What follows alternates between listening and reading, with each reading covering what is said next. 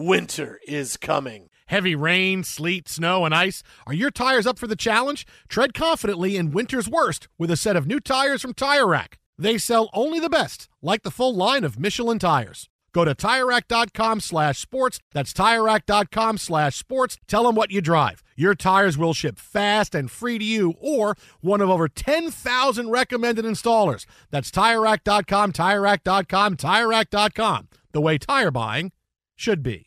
At Bet365, we don't do ordinary. We believe that every sport should be epic. Every home run, every hit, every inning, every play. From the moments that are legendary to the ones that fly under the radar. Whether it's a walk-off grand slam or a base hit to center field. Whatever the sport, whatever the moment. It's never ordinary at Bet365. 21 plus only. Must be present in Ohio. If you or someone you know has a gambling problem and wants help, call 1-800-GAMBLER.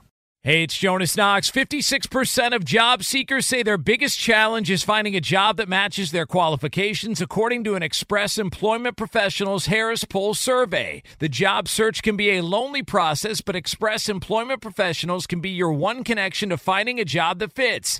Each year, hundreds of thousands of people find work through their local Express office. Find the location near you at expresspros.com. With no fees for job seekers, visit expresspros.com.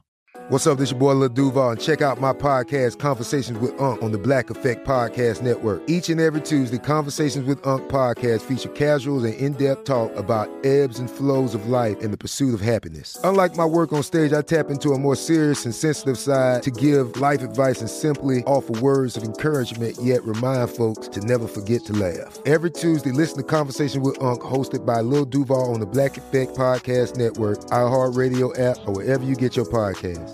Presented by AT&T. Connecting changes everything.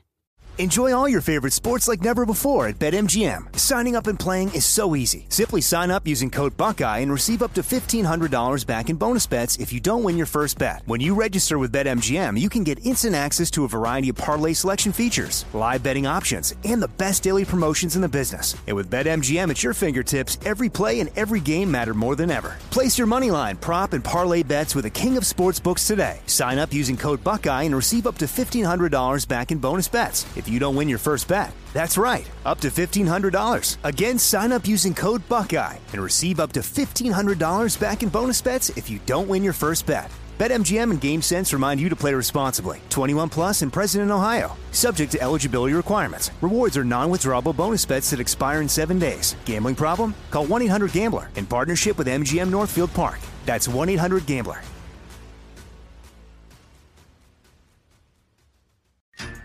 Welcome inside. It is the Dan Patrick Show here at Fox Sports Radio. Jason Smith, Doug Gottlieb in for Dan. And yes, that was the big deal yesterday. Practical joke on Doug Gottlieb by our wonderful audio director, Vito Violante, who convinced you mid-show your car was being towed. And you sat up like Coach was putting you in the game and said, well, go stop them. That I will remember that till the day. When someone says, "I showed great quickness," I thought. You did. Yeah, your first step was pretty good. Right? Yes, you did the stopwatch. There's the different types of agility. I thought my sitting back to sitting up and you grabbing my keys and running out the door. I thought that I don't know what the baseline is for what a quick time was, but I think I was below that time.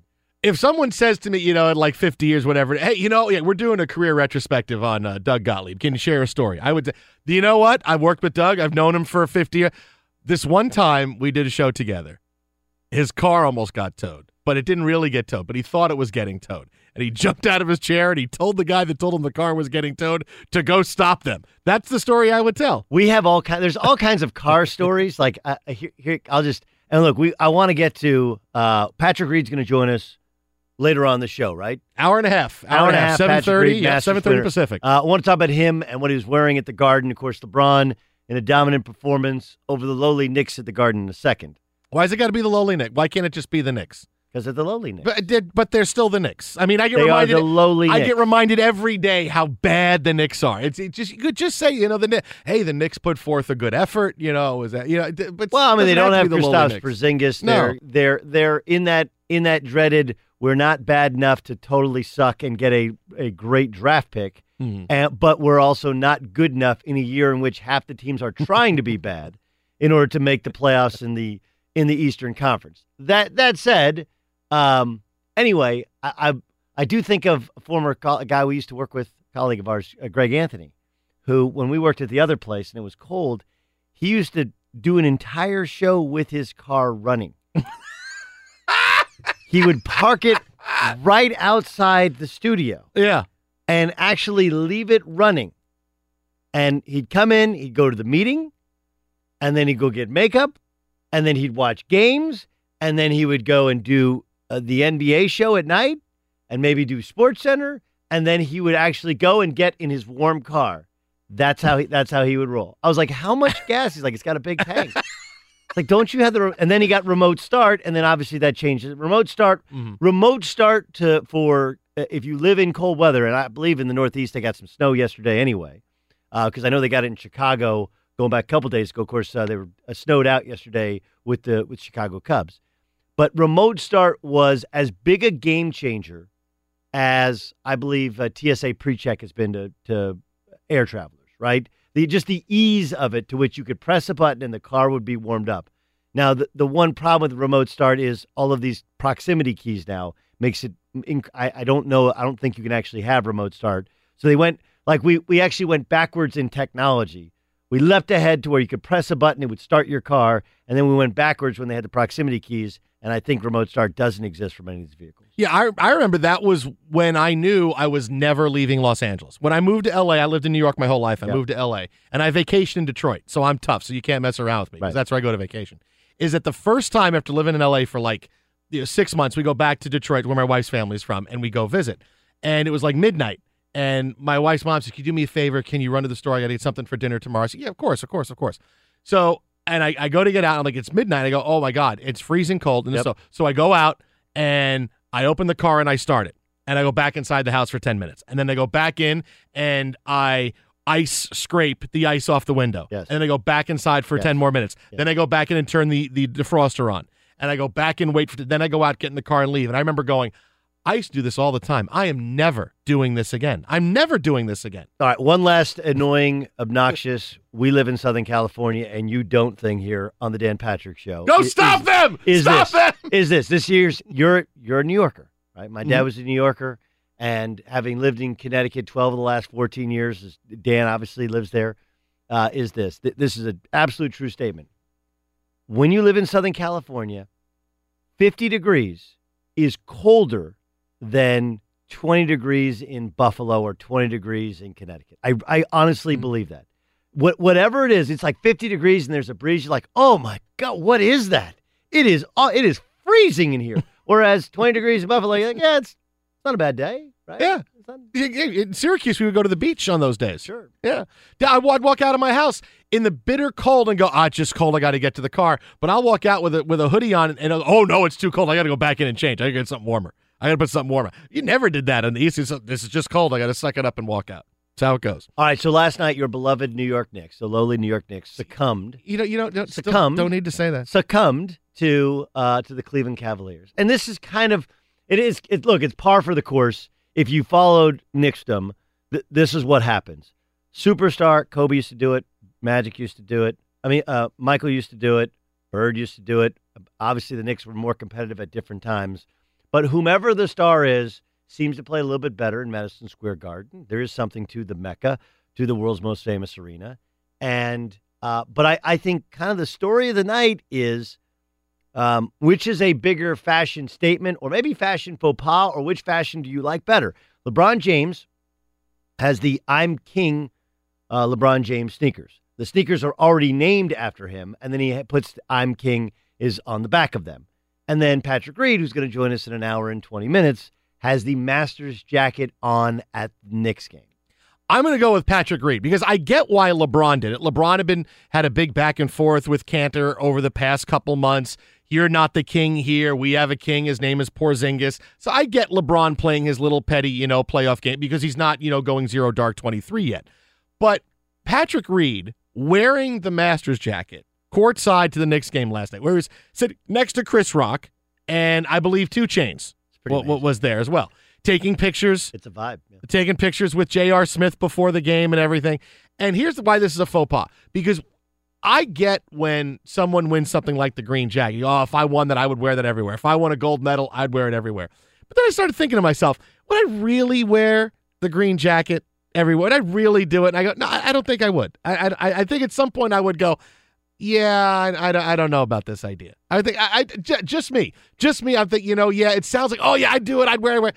I don't know about that. All right, so there's a a couple things. First, I'd absolutely wear the green jacket. You won the damn green jacket. It's the green jacket. Like my kids don't know anything about golf. They know the green jacket. And then otherwise, he just looks like a chubby, young white dude with pretty good hair sitting down. Who's the chubby kid sitting next to Chris Rock? Right? Oh, that's his agent. Now it's Patrick. Who's sitting? Is that Chris Rock sitting next to Patrick Reed?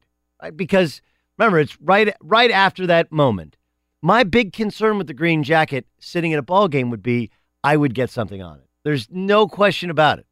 I would, if I go get a hot dog, and I will point this out, nothing more overrated than pretzels at a ball game, because people want pretzels at a ball game to be like Aunt Anne's pretzels. Aunt Anne's pretzels.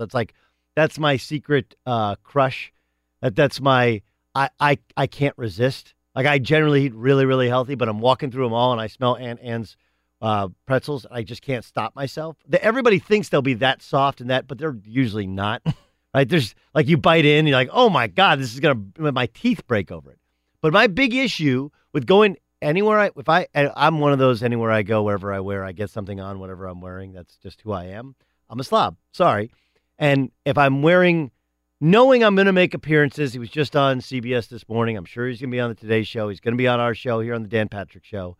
My big fear with wearing the Masters jacket would not be somebody going like, why are you wearing the Masters jacket? Which is kind of what you're doing. It's, would you get a stain on it? Because you can't, you sit down like the next day on CBS or NBC, and unless you have a Tide stick, like, you're not going to be able to get a stain out in that short a period of time. That would be my fear. But I also have no problem with LeBron James wearing the I'm King sneakers, because I don't really get the back and forth with Enes Kanter, right? That's punching down, right? You're clearly above Kanter, and Kanter's a great troll. Great use of you always social want media. to challenge above you, right? When you're challenging. But there really is no punching up for LeBron. No. And look, he was he's the chosen one. Now he's the king, and we'll see if he delivers in the playoffs. But I don't have any issue with either. But if I had to pick one, it would be Patrick Reed wearing the green jacket, because there is no one else in the entire world who has this year's green jacket that they can wear as a Masters champion. All right. Well, two things: Jason Smith, Doug Gottlieb in for Dan Patrick on the DP show. Two things. Number one, it's different if you are wearing just some kind of cool swag, but the jacket gets me. Number one, I would never get into a line to buy a hot dog. I don't think he was standing in line and say, is this line moving? Hey, come on, dude, will you go? Come on. Oh, you're Patrick Reed. Oh, you're wearing the green jacket. I don't think he was actually getting in line. I would hope. No, but they bring he's food. not getting in line. No, they bring food to you. But you still have food. And look, it's not like it's 4 months from now, okay? And he shows up at he shows up at a Detroit Tigers game, and they're playing the Rays, and you're like, who's that guy with some loafers and some shorts and a T-shirt and the green jacket on, right? It's not like he's Marlins man sitting behind on the phone while Jonas Cespedes is up during a Mets game. It's the day after the Masters. Okay. All right. Let me throw this to you. Because here's where you're going to realize that wearing the jacket. Okay. Tell me. What's the biggest championship you ever won in your life in basketball? What's the biggest championship you remember? You think this is the best thing I ever did? Well, the sad part was when I was 12 years old, we won. Okay. We won the AAU national championship in Bellevue, Washington. Okay. All right. So you won the national championship. All right. Did the next day you wear your jersey to school? Did you wear your jersey to school? Do you? It was in the summer. Did you wear? Or did you wear it to camp? Did you wear it when you went to? I probably had a T-shirt that said AAU national championship. No. The jersey. No, the jersey you wore during the game. No. Did you go out wear it the next day? But it was cool, right? Nobody else won. You and only 11 other guys on your team won that championship. You could have worn that out the night. You kidding? You walk around camp while you're playing, Red Rover or look, there was a basketball. My favorite basketball camp as a kid, one called Snow Valley, and they had a game called Cutthroat. And one year I won the Cutthroat Championship. I wore that shirt as much as humanly possible. Yeah, but a T-shirt's a T-shirt, though. You can wear it. Anything T-shirt is. It's the Masters, Jason. Yeah, and it's the Jason, jacket. Jason, I get what it. is the most prestigious golf event in the entire world? The Masters. Okay, he won it. It's a tradition unlike any other. There's only one green jacket. There's only one, right? Yellow jacket. You have there's realtors that have yellow jackets. The Hall of Fame jacket. And again, it's not 5 months removed. It's 24 hours removed, and it's in New York when he's going to make TV appearances. Like, hell yeah. If I get elected to the Pro Football Hall of Fame and I get that yellow jacket with the stamp, I'm wearing that sucker out too. Absolutely. No. I'm in the Southern California Jewish Sports Hall of Fame. It's a true story. Okay. So, I never forget this. I didn't think you'd make that up. So it was actually right after the ceremony. We went over to a bar, which is actually very close to here, and we're having drinks, and I ran into a buddy. He's like, "What are you doing in town?" I was like, "I'm at the Southern California Jewish Sports Hall of Fame." He's like, "That's awesome." I was like, "Yeah, I got inducted with like a bowler I've never heard of before, but it's still really cool." My dad, by the way, posthumously getting inducted this year. It's pretty cool. So, and he asked the bartender, he's like, "Hey man, are you in a Hall of Fame? Are you in a Hall of Fame? Are you?" He's like, "Look, like, you may not think all that much of it, but there's no Hall of Fame that I'm in." My buddy's Greek. He's like, "I'm not in some Greek sports Hall of Fame." He's like, "However many people are in it, that's it." But he's in select company of 80 dudes that can wear that green jacket. I couldn't disagree. Did you wear a jacket? Did you get a Jewish Sports Hall of Fame jacket? You wore it? I have a yarmulke. Did you wear it? Did you wear it the next day? I wore it as often as possible. I actually, grew out my sideburns. I ate kosher until I realized how much I love bacon. So it was like 30 seconds later, but yeah. Twitter at How About a Fresca, Doug at Gottlieb Show, Jason Smith, Doug Gottlieb in for Dan Patrick. My show heard nights here on Fox Sports Radio, 8 to 11 Pacific, Doug 12 to 3 Pacific. We'll have more on the Masters, and yes, in case you haven't heard, Patrick Reed will be on the show coming up a little bit over an hour from now. But coming up next, a big story out of the National Football League that we're still asking a question. I can't believe we're still asking. That's next, DP Show, Fox Sports Radio. Fox Sports Radio, Dan Patrick Show. Brought to you by the 2018 Mercedes-AMG E63 S Sedan. Unrivaled luxury meets unbridled power, kind of like this show. Test drive one today, Mercedes-AMG driving performance. Jason Smith and Doug Gottlieb in for Dan Patrick. Charles Davis from NFL Network coming up in a few minutes. Going to talk NFL with us. And we got more NBA on the way. We got to get into Matt Leinart, real estate agent. But speaking of the NFL, a big story yesterday, Doug, and I completely believe that the Colts blew it by not trading Andrew Luck when they had the chance. Andrew Luck still wondering, is he coming back from his shoulder injury? How healthy is he? We haven't seen him play in a long time, and he let this drop yesterday as far as where he's at as far as recovering from his shoulder injury. No, I've not picked up the Duke and started throwing it yet, and I don't want to skip steps. I'm trusting the process that I'm in right now very, very much, trusting myself in this process, and when the time is right, I'll pick it up. All right, first of all, how about him dropping a trust the process line? I mean, that's like everybody is running that now. Why didn't Sam Hinkie trademark that thing? Like Sam Hinkie, like everybody's like, oh man, Sam Hinkie is the smartest guy. He had the process. Like, all right, look, I think there's a lot of what Sam Hinkie did that was really good. Mm-hmm. Case in point, the Houston Astros essentially copied the same model and won a World Series with it. Now, we'll get into it a little bit later. I think that's what Derek Jeter's actually doing. But among the dumb things that Sam Hinkie didn't do for a guy who's super, super smart, if you come up with a phrase and it becomes a thing, you got to trademark that sucker. That could have been your Pat Riley. That could have been your Michael Buffer. That could have been your three-peat. That could have been you just say you owe Pat Riley $14 now. You said it twice. All right, fine. Let's get ready to. Don't say that. That's a lot of money, dude. Can't wait? Can I say can't wait? Do I owe Bart Scott? No, he never did that. He never did that? No. All right. My boy John Rothstein trying to trademark This Is March.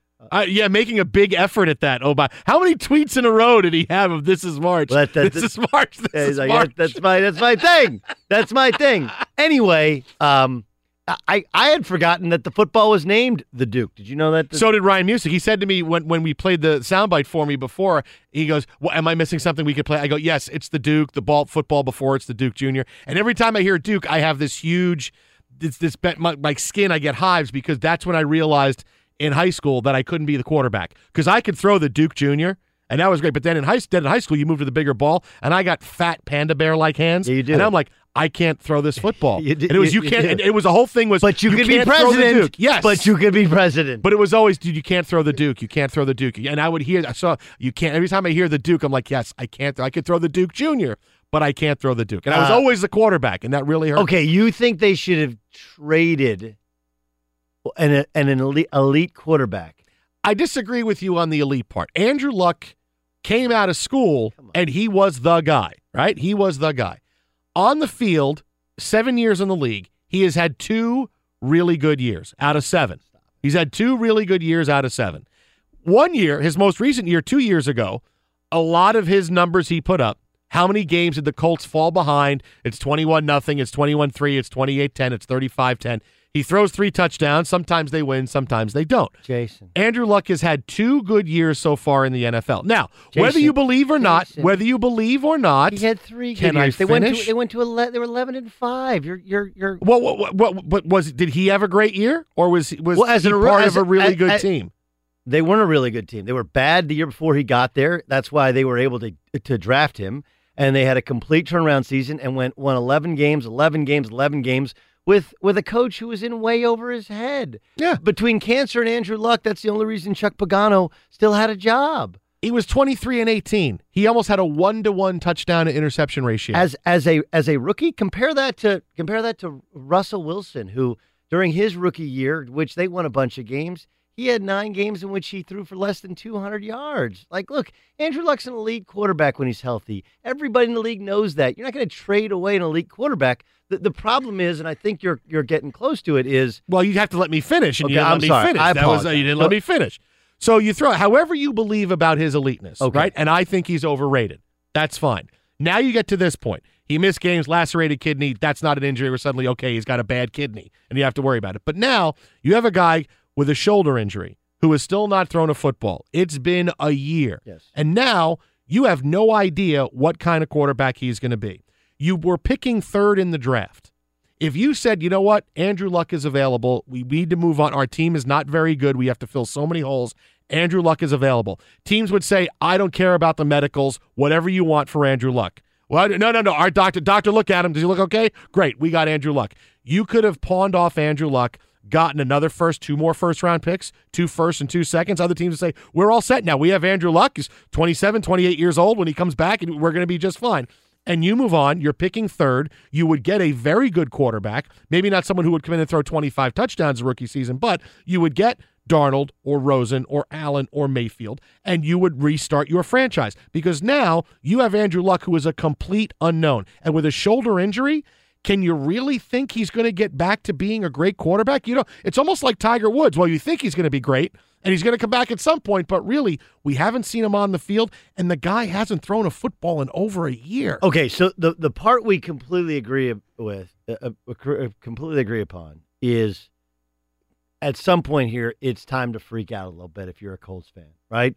He didn't say, hey, I don't know exactly when I'll be back. He didn't say where he's. He said he has not thrown the Duke yet. Right? We're in April. We're in voluntary team activity time.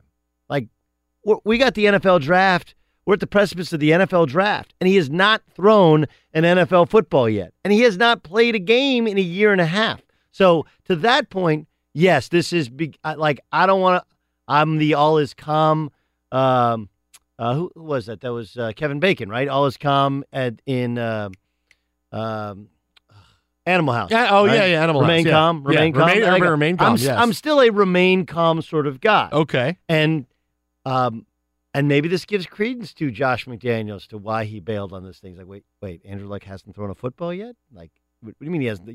You're sure his shoulder is cool, but he hasn't thrown. And you're absolutely right. Like shoulders are like in basketball or in football, you get to ankles, back, and hips. hips are much more problematic than, say, a knee.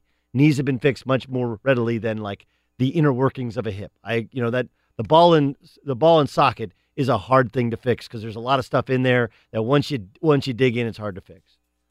But I mean, look, we're always going to disagree. If you don't think Andrew Luck's outstanding, the numbers and the wins and the league will tell you they believe when healthy, he's a very, very good quarterback with a chance to be great. He played with a bad staff, terrible supporting cast, terrible offensive line, and he lifted that franchise up. Now, look, they have Jacoby Brissett, and I think if you watched them last year, it didn't matter who played quarterback for him. It was the most talent-deprived roster I've seen in a long time in the National Football League. They had no shot of winning games, and so you have a new GM who comes in, he smartly trades away the pick and gets a bunch of picks for it. I actually think it's a smart thing, but it's a risk because he hasn't picked up a football. Like, I'm starting to kind of freak out, and you were Mr. Calm. I am Mr. Calm. And now you're freaking out a little bit, right? And so I've gotten to this point in the AFC East. Like, every year there's a team. This year it's going to be really hard to pick anybody other than the Patriots, right? Like, I don't care how many picks Buffalo has or what they do. You just wait till Baker Mayfield shows up for the Jets, Doug Gottlieb. You just wait. Right. Like, the Dolphins got rid of all their big-name players, and they're going to change their culture, and, like, we'll see what they do. They got a decision to make. Do they draft a quarterback, right? Because they got one coming off an ACL. And then you got the Jets. But the point is that when you start an NFL season, you work for the NFL Network, and you're like, all right, look, until further notice, I'm always picking the Patriots. In the Big 12, in basketball, you pick the Kansas Jayhawks until further notice, right? In the West, in the NBA, like, I get that Houston has the better record. I get that Toronto and Boston has the better record, but until I'm still taking LeBron James until further notice. Like, I'm at this point to where I just, I can't buy into Andrew Luck until I see him on a football field throwing a ball. Like, I'm that freaked out because we're getting a year and a half without throwing a football. And that, even for somebody who wants to remain calm, I am completely in on the church of Andrew Luck when healthy. He hasn't thrown the NFL, the Duke, and we're at April 10th or 11th? I totally lost track of what day it is. April 10th, I think it is. I'm just glad I know it's Tuesday. It's all right. That's problematic at least.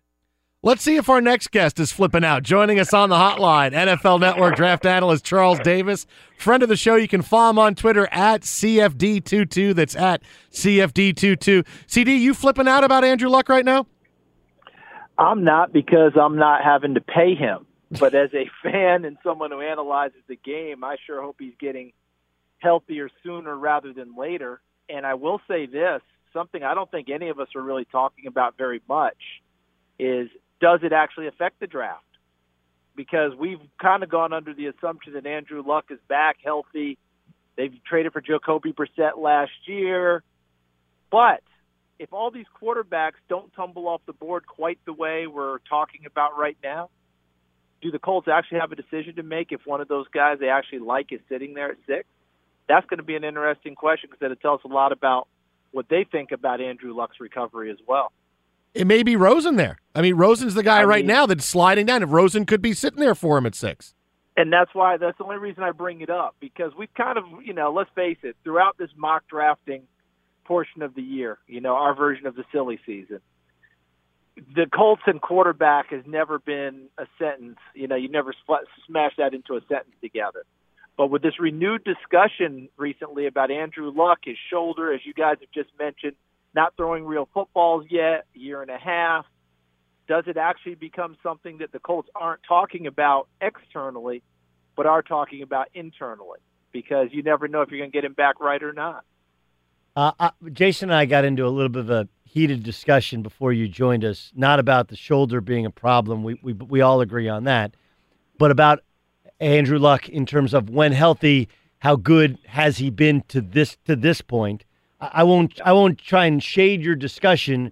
What's your assessment of when healthy, how you evaluate Andrew Luck? When healthy, I thought that he was ascending early in his career, and I'm not saying that he is descending, but I think turnovers became an issue. And part of it is when you're a young quarterback and you have that much confidence in what you do and you're trying to make big plays. And I think you can parallel it a little bit to their one-loss record as they've gone along. Because, when Andrew took over, they were supposed to be abysmal. I mean, I don't know how many people remember the draft discussion, but a lot of people thought Robert Griffin III should have been taken there instead of Andrew Luck because they were going to be so bad. You need a mobile quarterback who can move around. And they forgot that Andrew Luck is pretty athletic himself. But as time went on and the Colts weren't having quite the same success, I think that he and was playing hurt. I think he forced a few balls he shouldn't have forced. So when healthy, at top of his game, give me Andrew Luck all day long. CD, outside of Andrew Luck, Odell Beckham certainly getting a lot of attention the last couple days, decides to report to off-season program for the Giants, so stemming a few bad headlines for now. Eli Manning said yesterday, I'm looking forward to playing with Odell Beckham for a long time. Is Odell Beckham's future ultimately in New York? I think that it is. I think that, this idea of 2 ones can pry him away. I don't know many people are going to spend 2 ones on a receiver. I just don't. I don't know how many times we've had that kind of precedent. 2 ones is quarterback territory. So if that's really what the number is, then I think he's playing with the Giants until further notice. Don't forget, they're under new management as well. And I know that John Mara has made his comments, and he's tired of this and he's tired of that. But you got a new GM, a new head coach, who I think would love to have the opportunity to work with Odell Beckham before they throw their hands up. Everyone likes the clean slate. We talk about it. And you guys know, and Doug knows as a former player, how many times have you seen a guy go from one situation to the next, and you've just kind of shaken your head and said, well, you know what you're getting, but each play says, well, for us, it'll be different. Right. I think the Giants feel that way right now internally, and they're going to wait and see how it plays out because you don't just let Odell Beckham walk just because of past things. You feel like you can change it yourself. Charles Davis joining us, NFL on Fox analyst, Doug Gottlieb, and, of course, Jason Smith in for Dan Patrick Show here, Fox Sports Radio. Obviously, you're an incredible resource to have on, not just because covering the NFL this year, but covering college football for so long. I think the Baker Mayfield thing is really interesting. Everyone wants to find the next Russell Wilson. On the other hand, look, he played in the same system as Case Keenum, the same system as Johnny Manziel, and there is some off the field stuff. There's also some on the field stuff in terms of some bravado. He's not big. He's not as long. He doesn't have as big a hands or is as athletic as a Russell Wilson. Like what is your what's your best guess on what he is in the NFL? I think that he is size-wise compares to Russell, but doesn't compare to him overall in style. I think that you made a really good point there about him playing in different systems. When Russell Wilson played at Wisconsin that last season, that's a pure pro-style, under the center, take the snap quarterback, making plays from the pocket. Yes, he used his legs. We know that. But Russell was fading back and throwing the football. I mean, I did the Big Ten championship game on 4th and 26 to Duckworth, where he made the play. So it is different that way. Here's what I think with Mayfield. Yeah, if you took away the off-field stuff, quote-unquote, or even the bravado and all that, the thing that gives people pause is the size. We haven't seen guys from that system just come in and light it up right away. Sometimes it takes a while, or it takes a while for us to believe, in case Keenum would raise his hand on that one. He's like, I'm not different than I came out of college. You guys just didn't believe.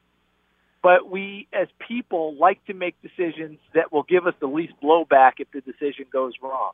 If you take Baker Mayfield, and let's say at 3 with the Jets, and it goes wrong, yeah, you're catching major blowback.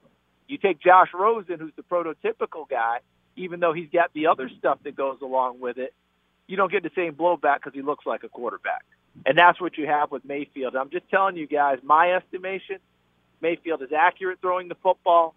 Competitiveness is off the charts. Does it take him to places he doesn't need to go? I'd be the first to tell him that. He can argue with me if he wants to.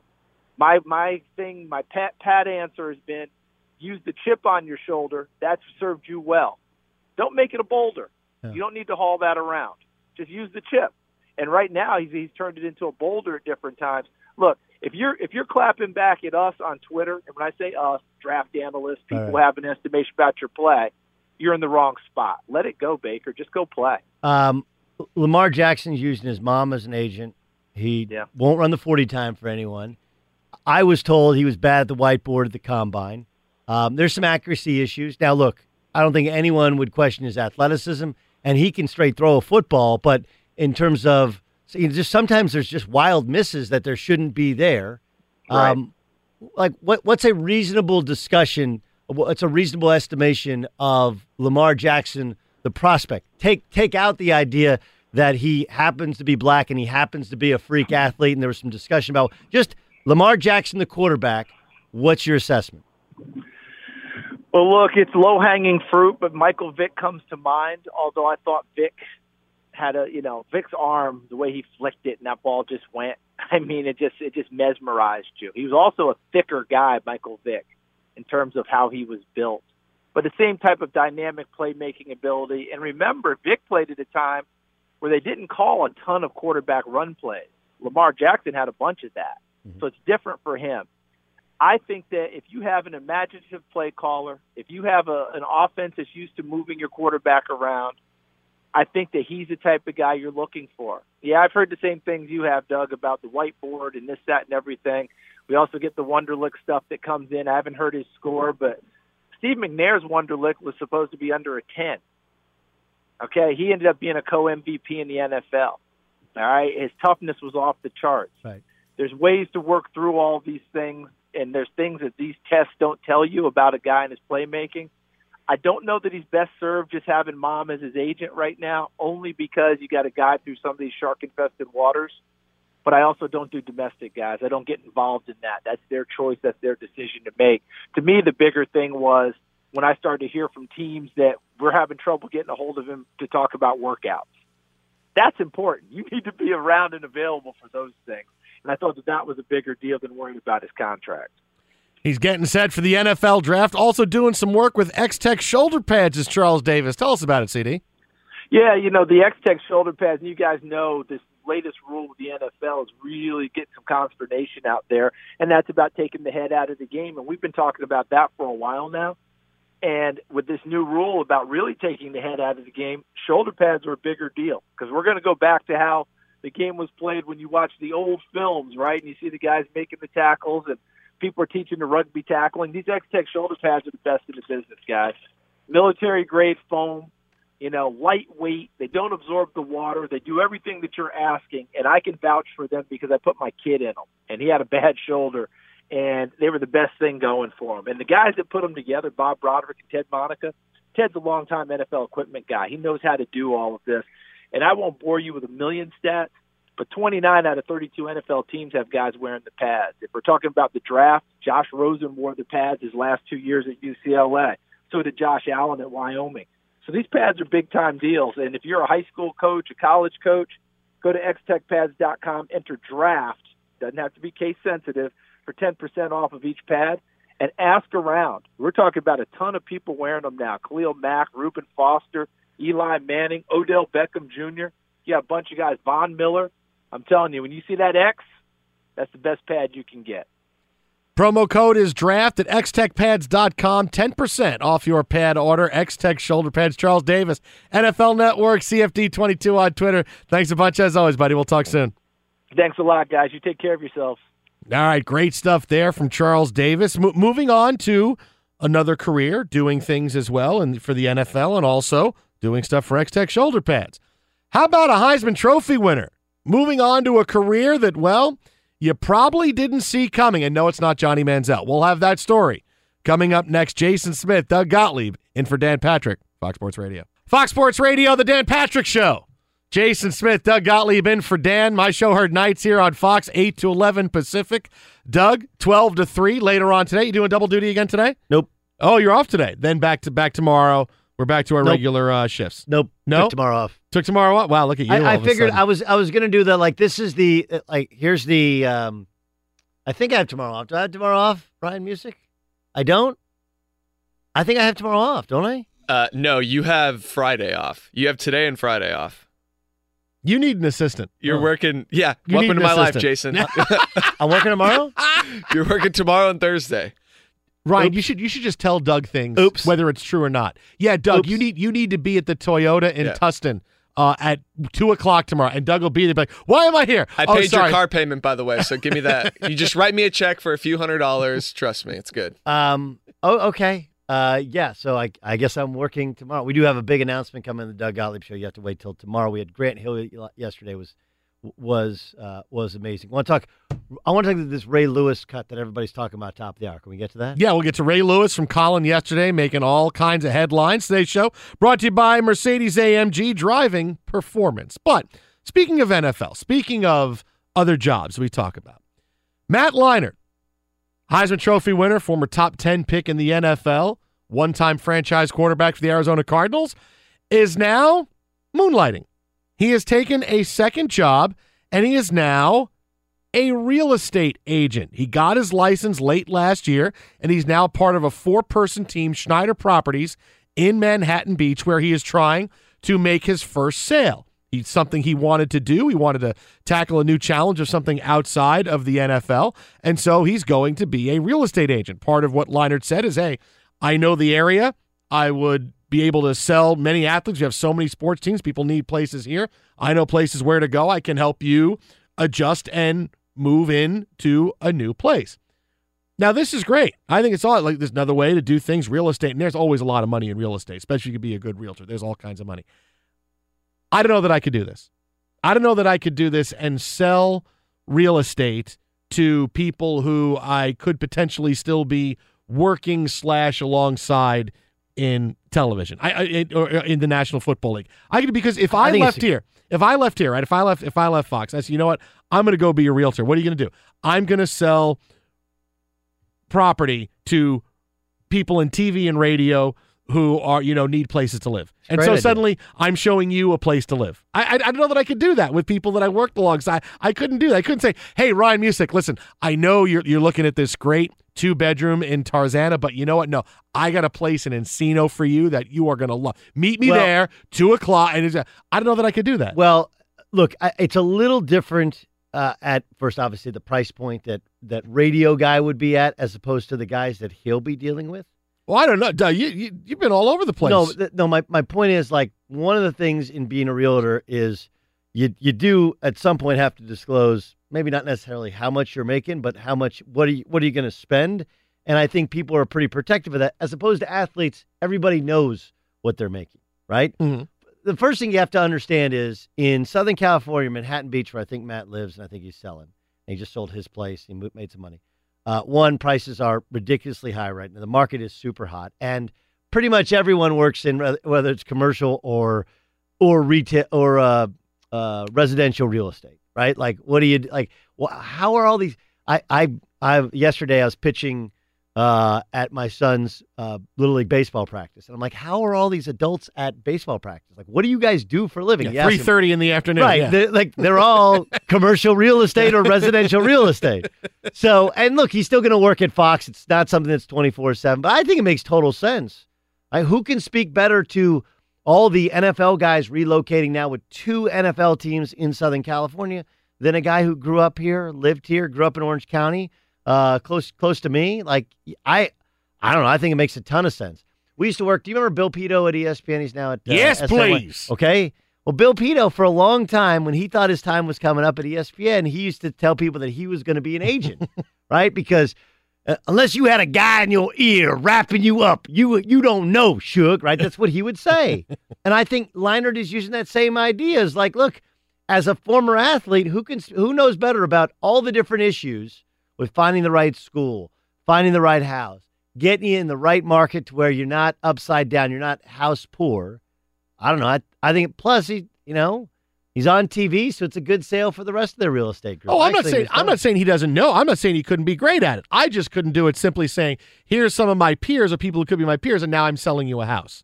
That's the part I could. Could you sell me a house? Yeah. Could you leave broadcasting entirely and sell me a house? Absolutely. Really? Today. Wow. Today. You should do that as well. I want to do it. I just texted my buddy who has a real estate thing. I'm like, this Leinart thing is awesome. I want to do it in Newport Beach. Now you're trying to piggyback on it. Yes. We'll get into the big Ray Lewis story. Jason Smith and realtor in waiting, Doug Gottlieb, Fox Sports Radio. Welcome inside the Dan Patrick Show here at Fox Sports Radio, brought to you by Mercedes-AMG Driving Performance. And speaking of the Masters champion, Patrick Reed will join us coming up in a half hour from now right here on the Dan Patrick Show. Jason Smith, Doug Gottlieb in for Dan. Our show's heard, my show nightly here on Fox Sports Radio, 8 to 11. Doug, 12 to 3 when he knows when he's working and when he knows when he's off. But so we have Patrick Reed probably wearing the jacket, I would assume. He wore the Masters jacket last night at the Knicks game. LeBron James and the Cavaliers beat the ever-struggling New York Knicks. And Patrick Reed taking pictures, taking selfies and pictures with J.R. Smith wearing the Masters jacket courtside. Take the jacket, leave the cannoli, right? That's sure. I believe was his decision. We'll have to ask him. I think he probably had both. I don't think he left the cannoli. I think he probably had the jacket and ate the cannoli. I'm not making weight jokes with Patrick Reed. You can make weight jokes with Patrick Reed. I'm gonna choose to abstain. But we do have to ask him if he was nervous at all about getting something on the jacket. Some schmutz. Mm-hmm. Some schmutz. That has actual term in New York City is some schmutz on the jacket. Did he get any schmutz on it?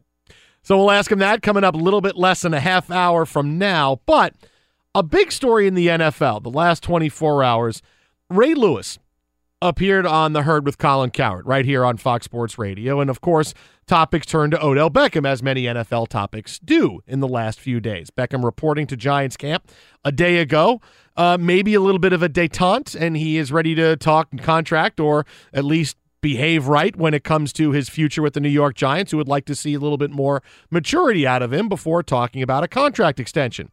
And when Colin asked Ray Lewis about his opinion on Odell Beckham, here's the statement that has lit the sports world on fire. Where there's no God, there's chaos. Odell has removed God from his life. This is a kid that grew up under the covenant of who God really is. And everything that he's doing, he's crying out for help. We have a lot of people reporting about him. It's always been the duty of elders to go back to help them. So that's why I raised my hand. You show me your crowd, I will show you your future. Man, Justin Timberlake ain't never played no football. I love Justin, right. But Justin ain't getting out there on that ground like that. Yeah. These guys he hanging out with, they're in studios all night. They don't have to get up. They don't have a time clock. They don't have no discipline when it comes to athleticism. Right. It's a different discipline. It's a totally different discipline.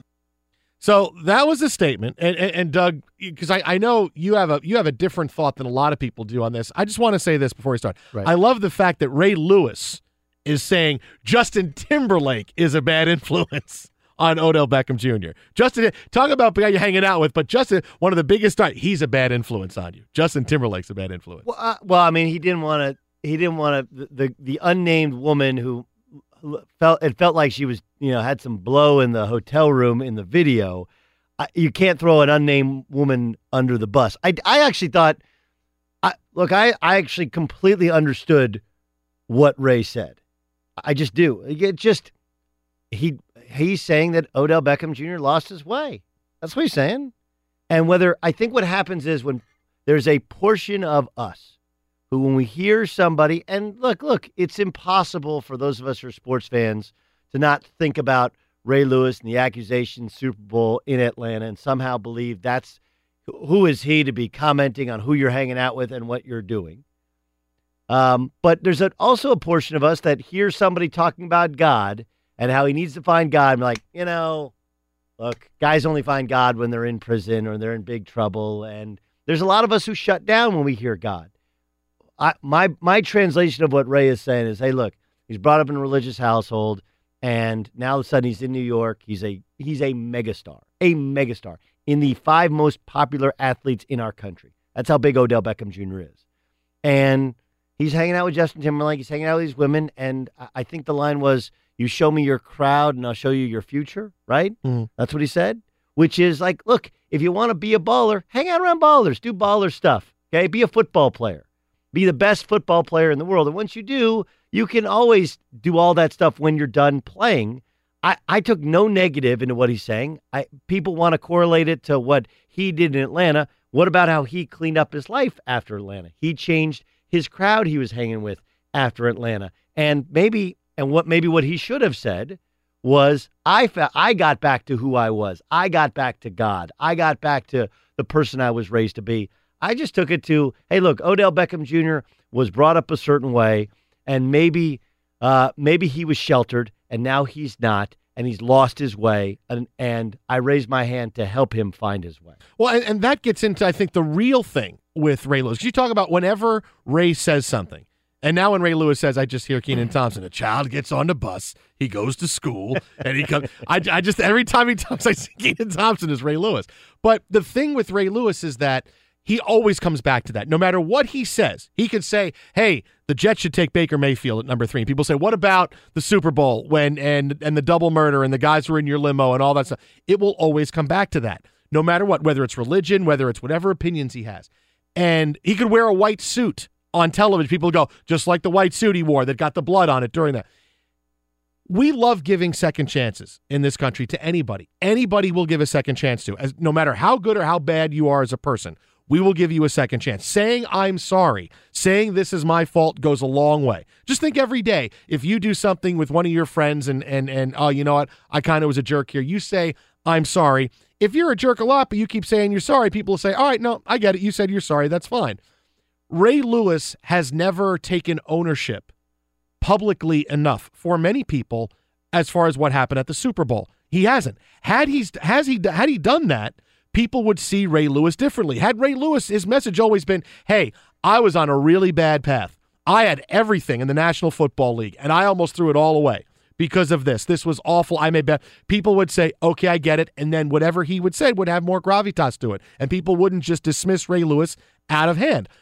Not saying he has to admit, hey, I did this, I didn't do this, but say, you know what? Yes, I'm not going to try to just broad brush this and say, this is not who I am anymore. I'm sorry. That will always be who you are. You will always be, hey, Hall of Famer, all-pro linebacker, maybe the best middle linebacker that I've seen, who, oh, by the way, was involved in a double murder in Atlanta during the Super Bowl. No. Hold on now. You believe he was involved. Involved in the story, involved in the case. Look, the guy was testifying at trial, right? So he was involved in this. That's right. His involvement in this story. I don't love the word involved. I understand you don't mean involved. There's probably a better involved. He was in the story. I mean, how is he? He was in the story. This is part of it. He's involved in it.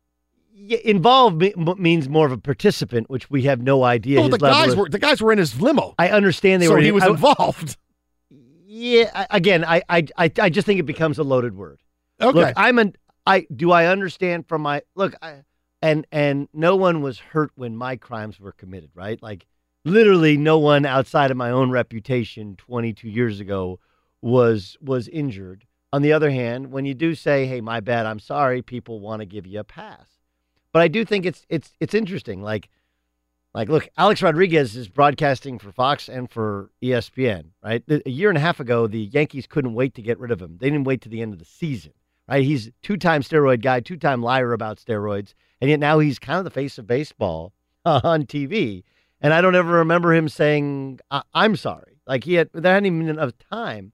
What I actually admire about Ray is, like, saying my bad or saying I'm sorry or saying I was on a wrong path, like, that sounds great. I actually think what Ray's done is stronger because what year was the Atlanta Super Bowl? I don't even remember. 99. So we're talking 19 years ago. And look, it doesn't make it okay that somebody was murdered 19 years ago. I don't know his level of involvement. You don't. No one does. Only Ray and the people involved in the story know the level of involvement. Right, correct. See, you're using your own loaded word. What I do know is that ever since, I would say he's been beyond reproach, right? That no one could call into question the person he has been. And words are hollow to me if they're not supported by actions. Whereas actions, if not supported by words, I think are not hollow. And so my point is, like, look, does he have to say that he was sorry, that he was on the wrong path for us to draw a direct correlation in that he isn't that guy? He appears to be somebody who is repentant or for whatever that he's done, that he has changed his path. I don't think it wasn't my son, brother, father, whatever that was killed on that night. I don't know what actually happened. What I do know is for 19 years, he's been beyond reproach. He's in the Pro Football Hall of Fame. He's worked for 2 media networks, and everyone who comes into into his path is like, man, Ray Lewis is one of those guys which you might not totally get everything that he's saying, right? He does go super biblical on you, and he's one of those guys that's looking at you, but sometimes looks off into the side, and you're like, man, are we having a conversation with me, or are you giving a dissertation? But he has an incredible presence, and I take the gist of what he's saying to like, look, I can't correlate everything he says to Atlanta in '99. I just can't. I'm somebody who's like, here's a guy who grew up in a tough neck of the woods, who grew up around the Bible, and is sitting there saying like, hey, Odell Beckham Jr., I know him. I know the type of person he is, and he's gotten away from who he truly is, and it's because of the people he's hanging around, it's because of the stardom, and he's got to get back to that. That's what he's saying, and I think it's a pretty good snapshot because I'm guessing, and sure, Ray Lewis could have said, I know I was that guy, and he didn't, but I'm guessing that's what he's getting at. Jason Smith, Doug Gottlieb in for Dan Patrick here on Fox Sports Radio. First with A-Rod, it's a little different to compare a guy who was doing steroids with a guy who was, quote, involved, and I'm just saying, in a double murder. That's right. A little bit different. But the similarities here, think about this. Have you seen Hamilton? I have not. Okay. Hamilton will change your life. You get a chance to see Hamilton change your life. The play about Alexander Hamilton. The big song they do at the end of the play is no one has control over their own story.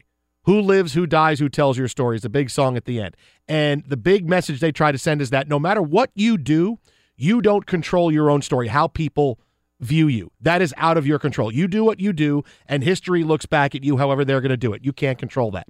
Ray Lewis, no matter what he does, can't control that. History is going to look at him as what happened at the Super Bowl with this double murder.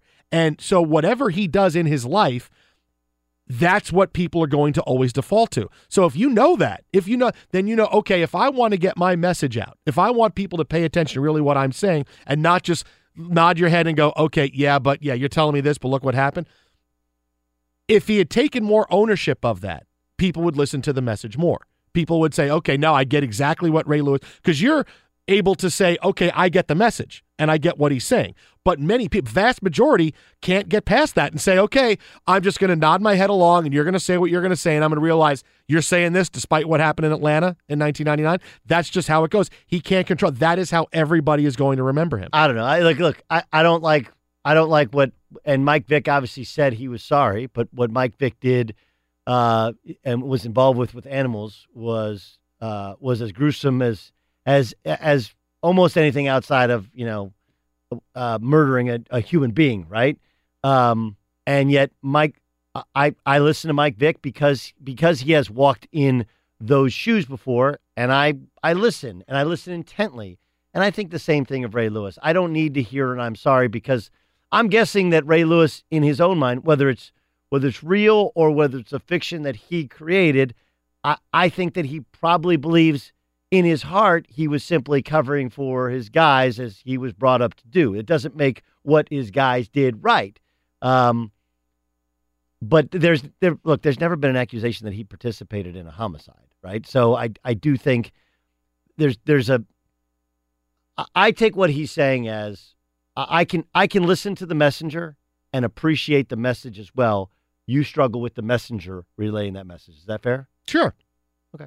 Twitter at How About a Fresca, Doug at Gottlieb Show, Jason and Doug in for Dan Patrick. Coming up in 15 minutes, Masters champion Patrick Reed will stop by, but straight ahead, we got some teams clinching playoff berths in the NBA, and as Doug thinks, everybody is missing the really big story. That's coming up next, Dan Patrick Show, Fox Sports Radio. Fox Sports Radio, the Dan Patrick Show, Jason Smith, Doug Gottlieb in for Dan.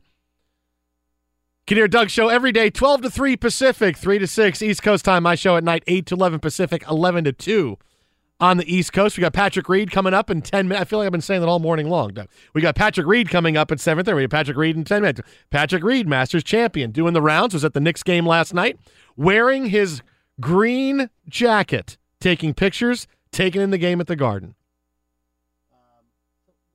You got to turn your mic on, Doug. There you go. You're broadcasting. There you go. So the jackets that everyone knows about in sports, right? Mm-hmm. There's the Hall of Fame jacket, which is like, what is that? A gold? Is that a? It's a gold jacket. Gold jacket. Gold jacket. Okay. There's the green jacket. It's a green jacket. Yeah. Masters. I actually have a navy CBS blazer. I have both the old and the new logo. I should have worn that one in. Wow. You don't still wear that out? I do not. Don't wear it out like during the Final Four? Because we talked about whether you and I could pull off wearing, the Masters jacket like he did last night. And, hey, Final Four, you should wear that jacket everywhere. Hey, look, Final Four, see me, that's it. I'm wearing it. But I'm trying to think if there's any other ones. There's something, some Hall of Fame has a red jacket. Somebody just started a red jacket thing. I got to see who that is. Well, it's a yellow jacket, and that's a superhero and a bumblebee. So there's that. There's the red coats who we fought against in the Revolutionary War. I don't know about red jacket, but there's the red coats. Yeah, they were the bad guys. I thought somebody yes, I remember the red coat. Okay. And there's the Blue Jackets who play in the NHL. Don't know what that is. Columbus Blue Jackets? I know what it is. Oh, okay. I'm being sarcastic. Oh, okay. A little bit sarcastic. A little bit sarcastic. What's better, your knowledge of the Revolutionary War or the Columbus Blue Jackets? Oh, Revolutionary War. No question. Yeah. There's zero question. I'll never forget this. This is a story that you can relate to because the red is the Basketball Hall of Fame. Yeah, Basketball Hall of Fame started the red jacket. Red jacket. Okay. The man who hired you here hired me originally. My first shot in national radio hired me at the other place. Yeah. And I'll never forget after my first year, he kind of brought me in for like a little review session. He's like, "You want the good or the bad?" I go, "Well, give me the bad first." And he's like, "Well, coming out of college basketball, your baseball knowledge wasn't great. It just wasn't." Now, this is back when baseball, this was 02, 03, Red Sox, Yankees, Aaron effing Boone. Obviously, baseball played bigger on national radio. And I was like, that's fair. It's really hard to be doing one sport in all of March, getting ready for the NBA playoffs, and then you got all the baseball teams. Totally fair. All right, what's the good news? You'll never have to talk hockey again. I was like, what do you mean? He goes, well, we're not going to have hockey, and every piece of research we've done says nobody cares about hockey. So I have taken that, put it in my back pocket, and like I said, my knowledge of the Revolutionary War, which is not great. Right, but better than the Blue Jackets. I have been to Lexington and Concord, I think. I've driven by it, Lexington and Concord, the site of the first shot. I'm sure you did a game at Lexington and Concord. Not that Lexington, but still better than my knowledge of the... I heard Patrick Elias is coming back, actually. Wow, look at you dropping that knowledge. Yeah, Very nice. But he's come back to the Rangers, not to the Devils, right? Wow, Doug, look at this. It's like an explosion for you. This is like Goodwill Hunting. Yes, this is one of those pretend like you don't know anything and just know very, very little. I also know that it's fascinating to me, the Las Vegas Knights obviously going to the playoffs. Part of that is, and I wonder if it keeps up in the playoffs, great home record because, dudes come out to Vegas and they just go crazy. Just go absolutely crazy. Kind of like when we saw LeBron James play in Miami, right? Remember they had 2 days off and then Shaq did that great voiceover, LeBron James, talking about all the different clubs they must have hit up the night before, and they just didn't have anything in the tank because they left their game on South Beach. So there are parallels in sports, leaving your game at the craps table or leaving your game at South Beach before a big game. Well, that was the thing with the Mavericks, right? In the finals, and they were up 2-0, and supposedly they really lost their way in Miami, and it was just and Dwayne Wade got called. They called foul every time Dwayne Wade drove to the basket. Yeah. That's happened to James Harden, right? James Harden played terribly when he's with the Oklahoma City Thunder in the finals, and it was a big bone of contention with the Oklahoma City Thunder. It was like, dude, you can't be going out every night. This is not the regular season. This is the NBA Finals. And look, some guys can do it.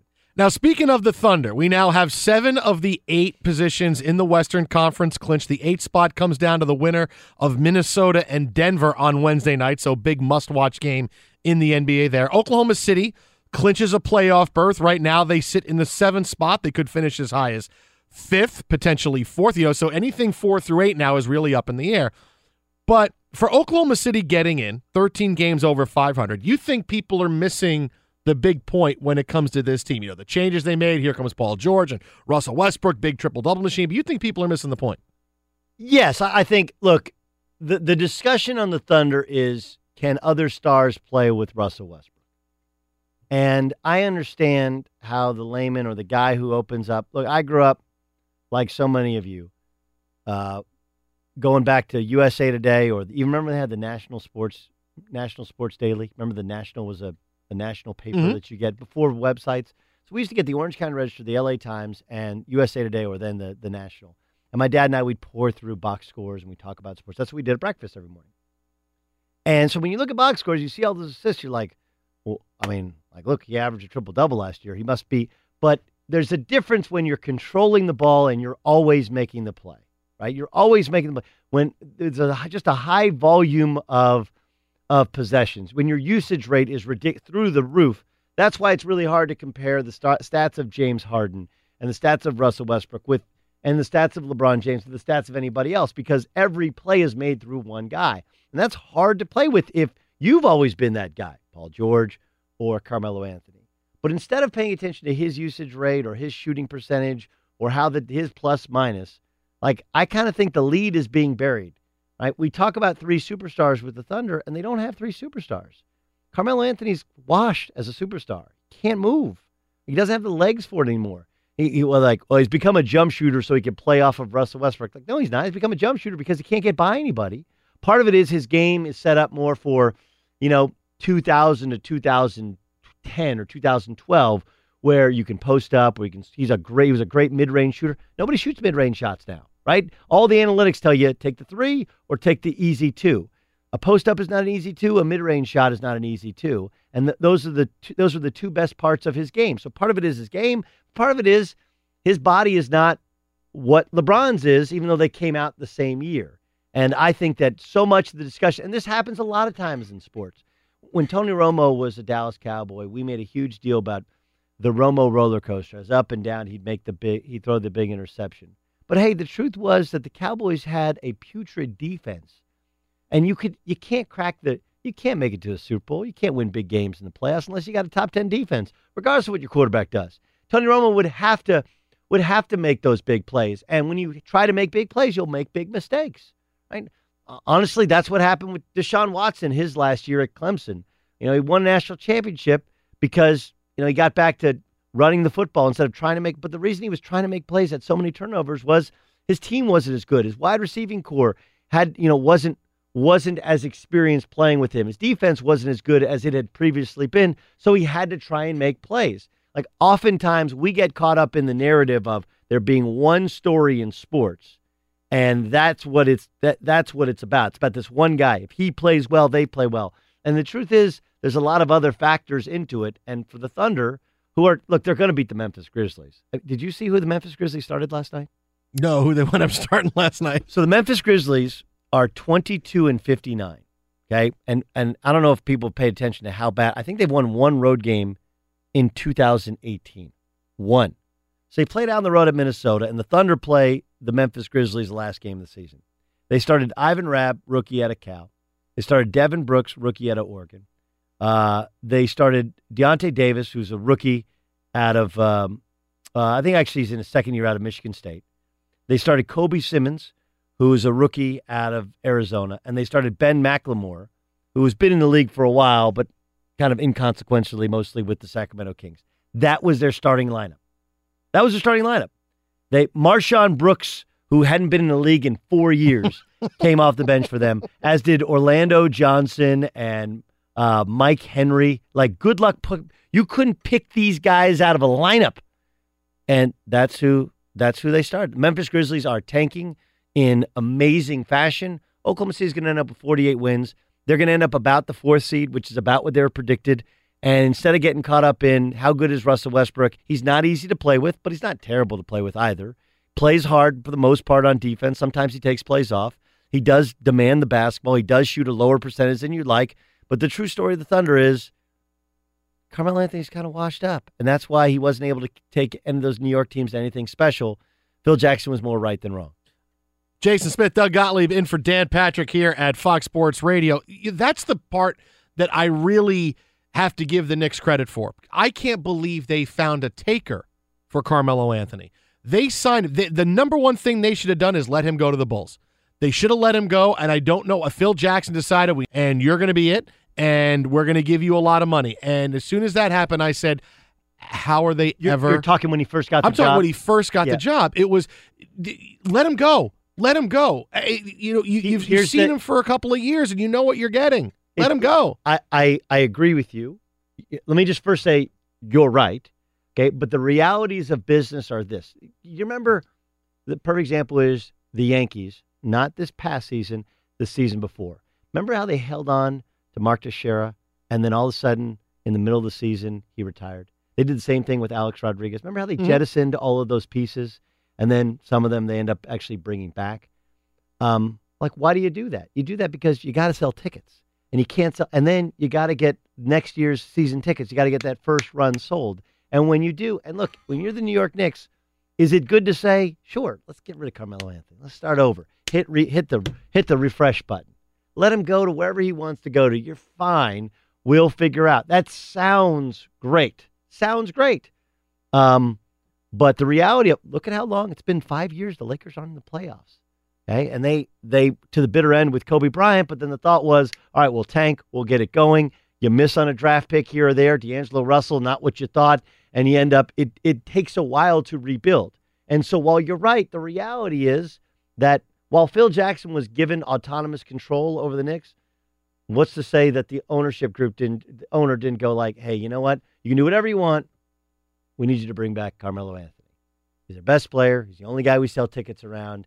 And even though you give him a no-trade clause, which was a terrible mistake, the truth is that no-trade clause actually means no trade clause, right? It just means I got to find a team that I want to go to. Even with the no-trade clause, he was still traded. So while I agree with you, I think there's some realities to business that as we as fans or we in the media sometimes dismiss that in boardrooms they really talk about. Like, would it be great to completely start over? It would, but tell that to the marketing team. Tell that to our rights holder. Tell that to MSG Network that we're going to broadcast the Knicks with no players that anyone's heard of for 2 years and then start all over. Remember, when they drafted Kristaps Porzingis, it was crushed. Everybody crushed it because you hadn't seen him play, right? He's just another Euro. He's a Nikolai Skishvili, right? Turns out he can really play. Can't stay healthy, but he can really, really play. But had you drafted Porzingis and said, like, look, we're going to build around a 7'4" kid that no one's seen play, but trust me on this one, you wouldn't have sold any tickets. Whereas, as flawed as Melo was, and as hard as he was to coach and to play with, and the truth is that he won out over Phil Jackson, even though the opposite should have been true, you probably couldn't have filled the arena without him. And at the end of the day, they spent $1 billion on that building. You can't have an empty building when you spend $1 billion on it. Well, they could have had, and we're awaiting the arrival of Patrick Reed to come in and talk Masters with us. Jason Smith, Doug Gottlieb in for Dan. Here's the thing. Now we look at Phil Jackson and we go, boy, what kind of talent evaluator was he? Because he started off and he said, I'm going to build and I'm going to build through the draft. And then after 1 year, it's no, I'm going to go sign Joakim Noah and Derrick Rose. And it's, oh boy, so we're completely changing exactly how we're building the team. He winds up getting fired. When he first got that job, he was still Phil Jackson. Yep. He was still, so that's why you could have let Melo go and say, you know what, Phil can bring other people in. There wasn't the hatred for the triangle offense that there is now. You know, people would have come in to play. Wait, Phil's in New York now? Wait, oh, Phil's got it. I will go play for Phil. And that should have been how they sell it. Carmelo's not our guy. We're going to make a strong decision, but we're going to get other stars to come here and come play and win. And you could have gone after other players who were more healthier, better, that would have been better fits for you. That was still a big drawing point. Now, at the end, I agree, no one's going to come play. No one was going to come there. People thought the game had passed Phil by. That was the image of him. But when he first got there, it was Phil's going to remake the Knicks. It was I remember being so bleeping excited. Oh my God, Phil's in here. Finally, now we have somebody that's going to run things. And for the first time since Pat Riley was in charge of the Knicks, we have things going on. Well, there's two parts to it. I'm sure there's also a level of arrogance that Phil came in, right? Remember, Kobe and Shaq couldn't win until Phil got there. Michael Jordan couldn't win a title until Phil took over as head coach. So I'm certain there's a level of arrogance there to which he's like, you know what? If anybody can fix Carmelo, and I'm sure Carmelo thought that the magic elixir to his career would be Phil Jackson. Hey, everywhere he'd gone, he'd sprinkled his magic picture. He'd put him in the triangle offense, and ultimately it worked for him. But look, everybody thinks they can be fixed, but doesn't want to go through the process of being fixed. And I'd also say there's a little bit of Peter principle to it, right? Like Phil Jackson didn't become Phil Jackson because he was a talent evaluator. Jerry West picked those pieces. Right? Yeah, Phil Jackson had some theories and some beliefs in terms of the types of players, hybrid. He was ahead of the curve with hybrid players. We could switch defensively. That's what the Chicago Bulls had. But he was promoted above the level of his aptitude, okay? The general manager position, the president position, that's a grinder position. You got to know the entire league. You got to know you got to scout the entire world. And he was a guy who didn't want to take the Laker job because he didn't want to come to work every day because his body wouldn't hold up. And so he was promoted to a job to which he had never really trained for. He was a coach who had to become a talent evaluator and a president and pick the pieces. And that's not what he did previously. What he was a massive manipulator of egos. He was great at it. He was the best that there has ever been at. Maybe Chuck Daly is the only comparable guy in the 21st century at taking some of the biggest egos in sports and getting them to all pull towards one goal. Pat Riley, kind of similar. Pat Riley was more of a coach, more involved in conditioning and in effort and in coaching every moment and in coaching defense, whereas Phil was a lot more philosophical stuff. It was a lot more relating to people as human beings and trying to get into their psychology, and he was great at it, but that's not what you do. That's not what you do when you're the president of a basketball team. Fox Sports Radio, the road ahead is bound to take some unexpected turns. Farmers Insurance can help you understand your coverage options with our practical knowledge gained from more than 90 years of experience. We know a thing or two because we've seen a thing or two. Find an agent at farmers.com. Awaiting the arrival of Patrick Reed, Masters champion, to stop by the show. We also have a crazy story coming out of the NFL yesterday that despite the number of times you keep seeing this story, it keeps happening. All that and more coming up next. Jason Smith at How About a Fresca on Twitter, Doug Gottlieb at Gottlieb Show. In for Dan, this is Fox Sports Radio. Fox Sports Radio, the Dan Patrick Show, Jason Smith, Doug Gottlieb. In for Dan. My show heard nights here on Fox Sports Radio, 8 to 11 Pacific. Doug, every day, 12 to 3 right here on Fox. Waiting for Patrick Reed, doing a lot of media today. He's coming by the show. Producer Ryan Music, you just talked to one of his reps? That's correct. He is busy. He's in New York. He was making his way out of a building in a elevator, and once he got into his car and on his way, he was going to give us a call. Is he wearing the green jacket? Do you know? Is he still wearing it? I did not ask, but I will. When I talk to him before I put him on the air, I will ask him if he's spilled anything yet, and I will pass the news on to you guys. Because Doug is very concerned about that. Doug is very concerned that wearing the jacket to the Knicks game last night, Patrick Reed will have spilled something, maybe a mustard stain of some kind, or nacho cheese sauce, which is very tough to get out, and maybe that could be damaging to the jacket. Yeah, I just again speaking from I have my favorite hoodie on. Looks good. There's no stains on it. I mean, there have been. That's the magic of the Tide stick, or whatever. Yeah. I'm a guy who, especially and spill. And it's the nicer. This used to happen when I was a kid. Do you have brothers, sisters? No, I'm an only child. Okay, just me. So I have an older brother, older sister. My older brother Greg is 4 years older than me, and I'll never forget his prized possession when he was in high school was an In-N-Out Burger T-shirt. I can't explain it. Okay, it was just big at the time. He had an In-N-Out Burger T-shirt, and he wore his In-N-Out Burger T-shirt once, and then he washed it himself, and then he hung up his you don't hang up T-shirts, you fold T-shirts. Yeah. In-N-Out Burger T-shirt he hung up. And just prized possession, want to take care of it. Right. So, of course, he leaves, goes to school. I go into his closet. I wear the In-N-Out Burger T-shirt, and, of course, I get something on it that I try. But this is a pattern for me. Anytime I would borrow something of my brother's when I was growing up, I would get something on it. I almost felt and my dad, this is where what my wife says, apple trees make apples, right? That's her expression. Instead of apples don't far fall from the tree. We used to joke with my dad, hey, why don't we buy you ties or buy you shirts that already have stains on them? That way you don't feel bad when you get a stain on. But the better the outfit, the more likely I am to get something on it. That's the truth. If the nicer the suit I have, without any question, there's if I buy a cup of coffee, I'm going to spill something on it. If I eat something, I go have sushi, there's going to be a drop of soy sauce on it. There isn't any question in my mind. Give your bathroom the cleaning it deserves. Get rid of all the junk that's lying around. Freshen up with high-quality products from Dollar Shave Club. They deliver everything you need to look, smell, and feel your best. Give the club a try. Go to dollarshaveclub.com/Patrick. That's dollarshaveclub.com/Patrick. Now, something happened yesterday involving an NFL player that I can't believe it still happens. There's stories like this once in a while, Doug, where I go, really, it still happens. Despite the fact everybody knows, it still happens. Packers wide receiver Trevor Davis was flying to Hawaii out of LAX yesterday, the Los Angeles International Airport. And he was arrested and charged with making criminal threats after joking about a bomb as he was trying to get onto the plane. According to reports, quote, Trevor Davis checked in at the Hawaiian Airlines ticket counter and was asked the usual questions about whether he was carrying any aerosol cans, knives, weapons, or explosives. Davis turned to his female companion and asked if she remembered to pack the explosives. He was then taken into custody and booked. No matter how many times we see this story, people think, I want to be the cool guy, and I want to make the bomb joke at an airport because, Alden Smith's done it every time. People do it all the time. I don't think they do it all the time. Well, I think we hear about it enough to where it feels that way because you feel like you have to be an idiot. Look, I will give Trevor Davis a little bit of a pass because he didn't say bomb on a plane, right? He didn't go full Meet the Parents.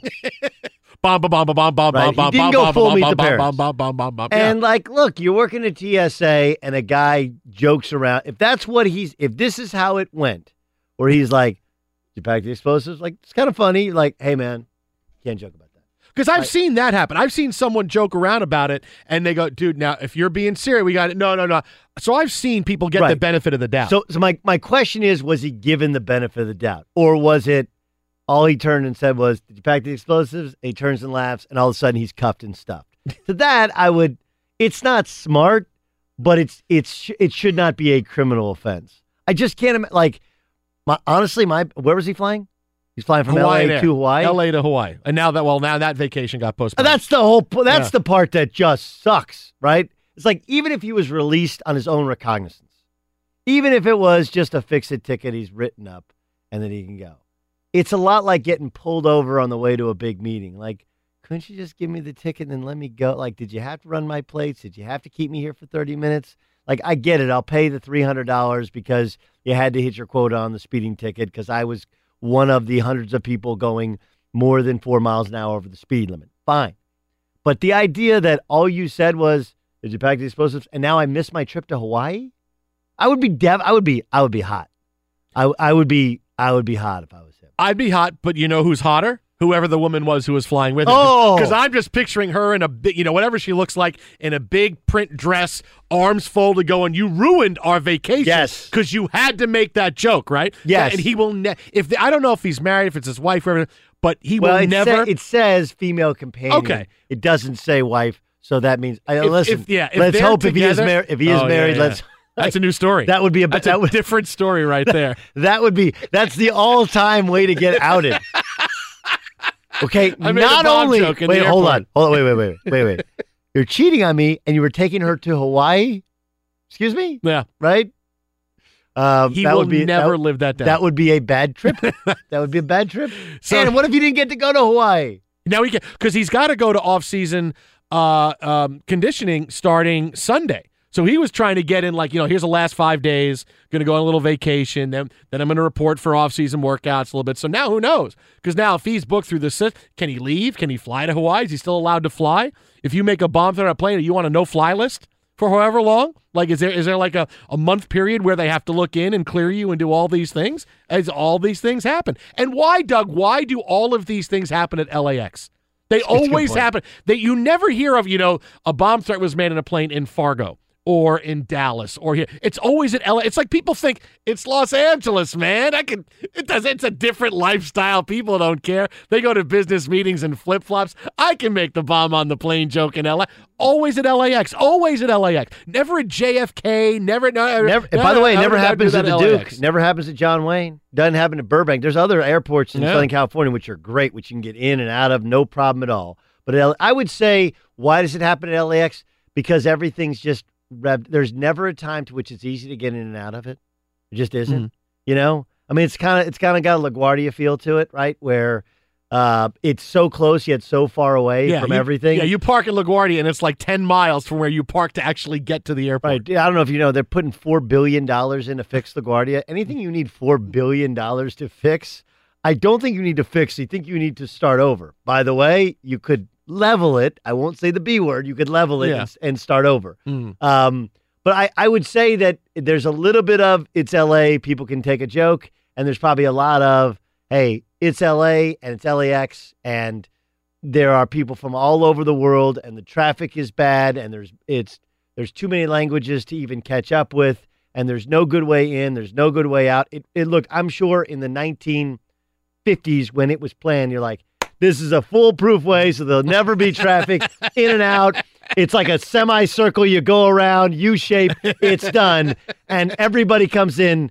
Everybody comes in with the attitude. You know, the one place on earth that no one ever comes in and says anything nice to you in an airport or in anywhere is the airport, not the baggage claim, but when you lose your bag, whatever that room is called, where you have to report your baggage being where missing. the gate is, and the gate and the bags that were left over from like 30 years are still there. Like that is the most miserable job on earth, because no one ever pops in and goes, "Hey, thanks for what you do," right?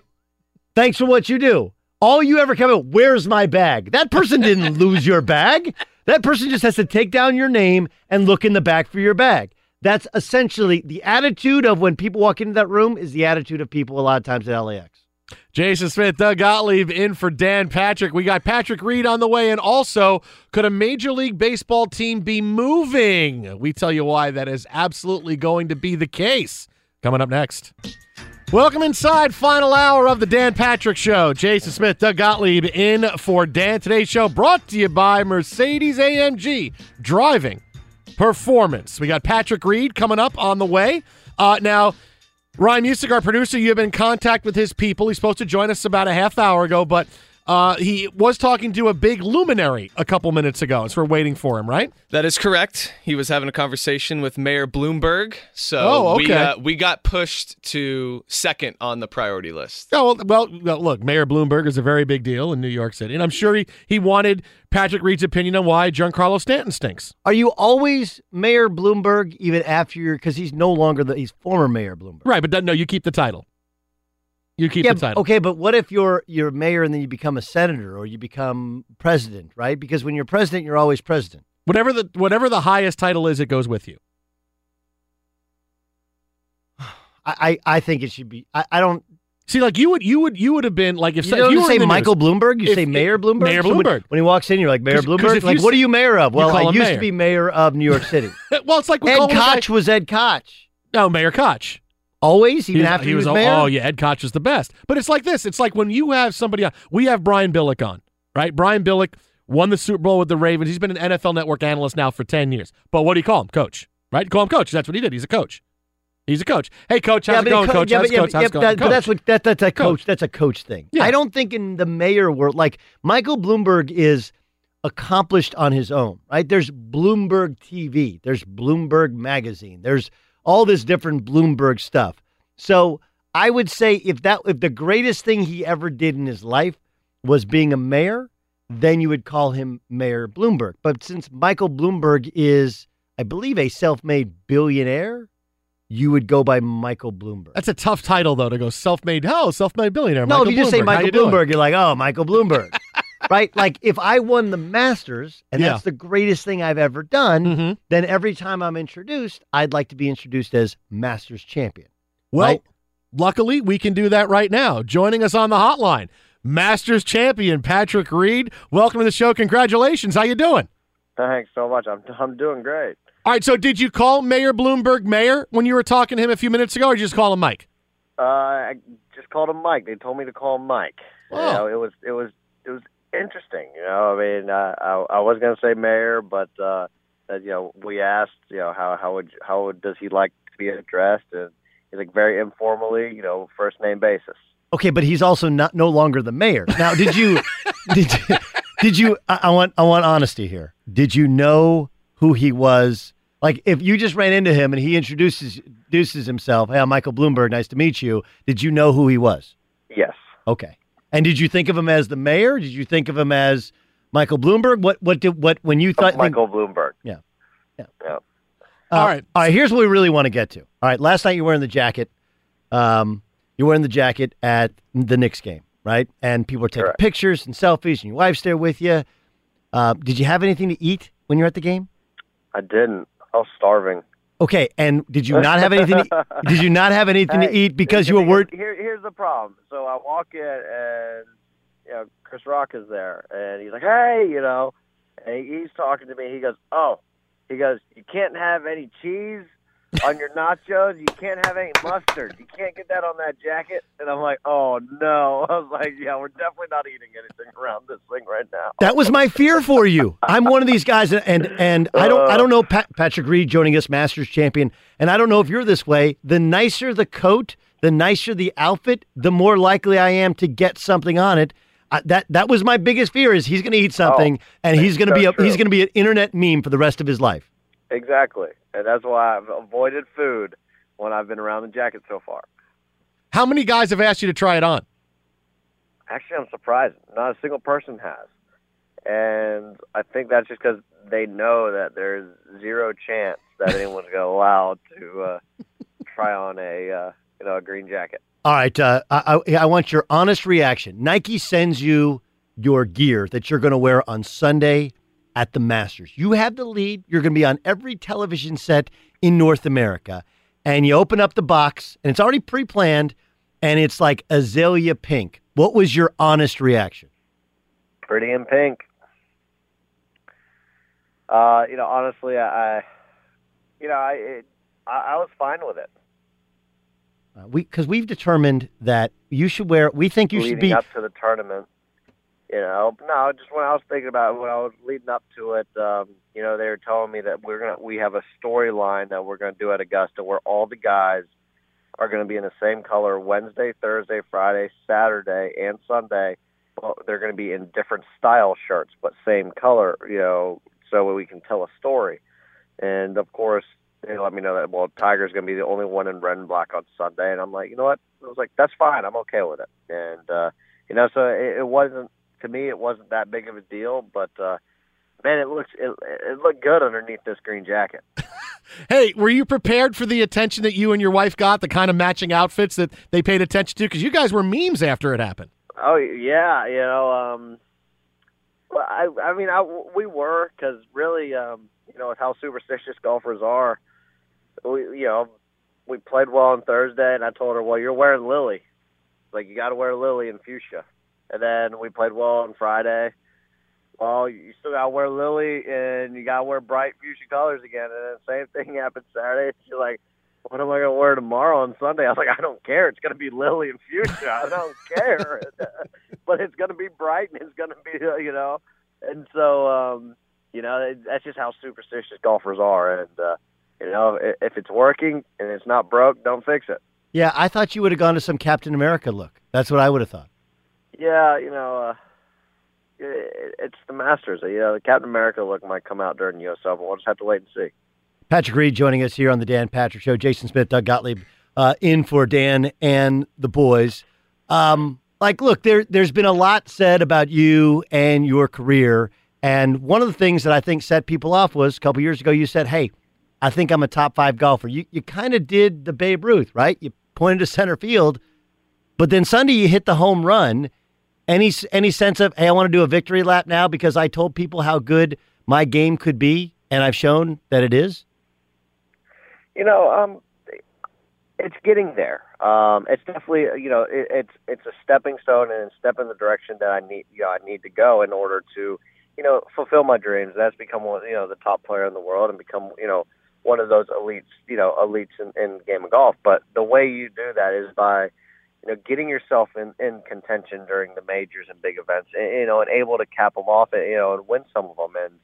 And, to get my first major win and kind of get that taste of what it's like to win a major golf tournament, and to not only win, but also, be able to contend throughout the entire week and feel really solid about the game. And, it's definitely a step in the right direction, and hopefully we just keep on riding momentum and, stay hungry and keep on trying to win more golf tournaments.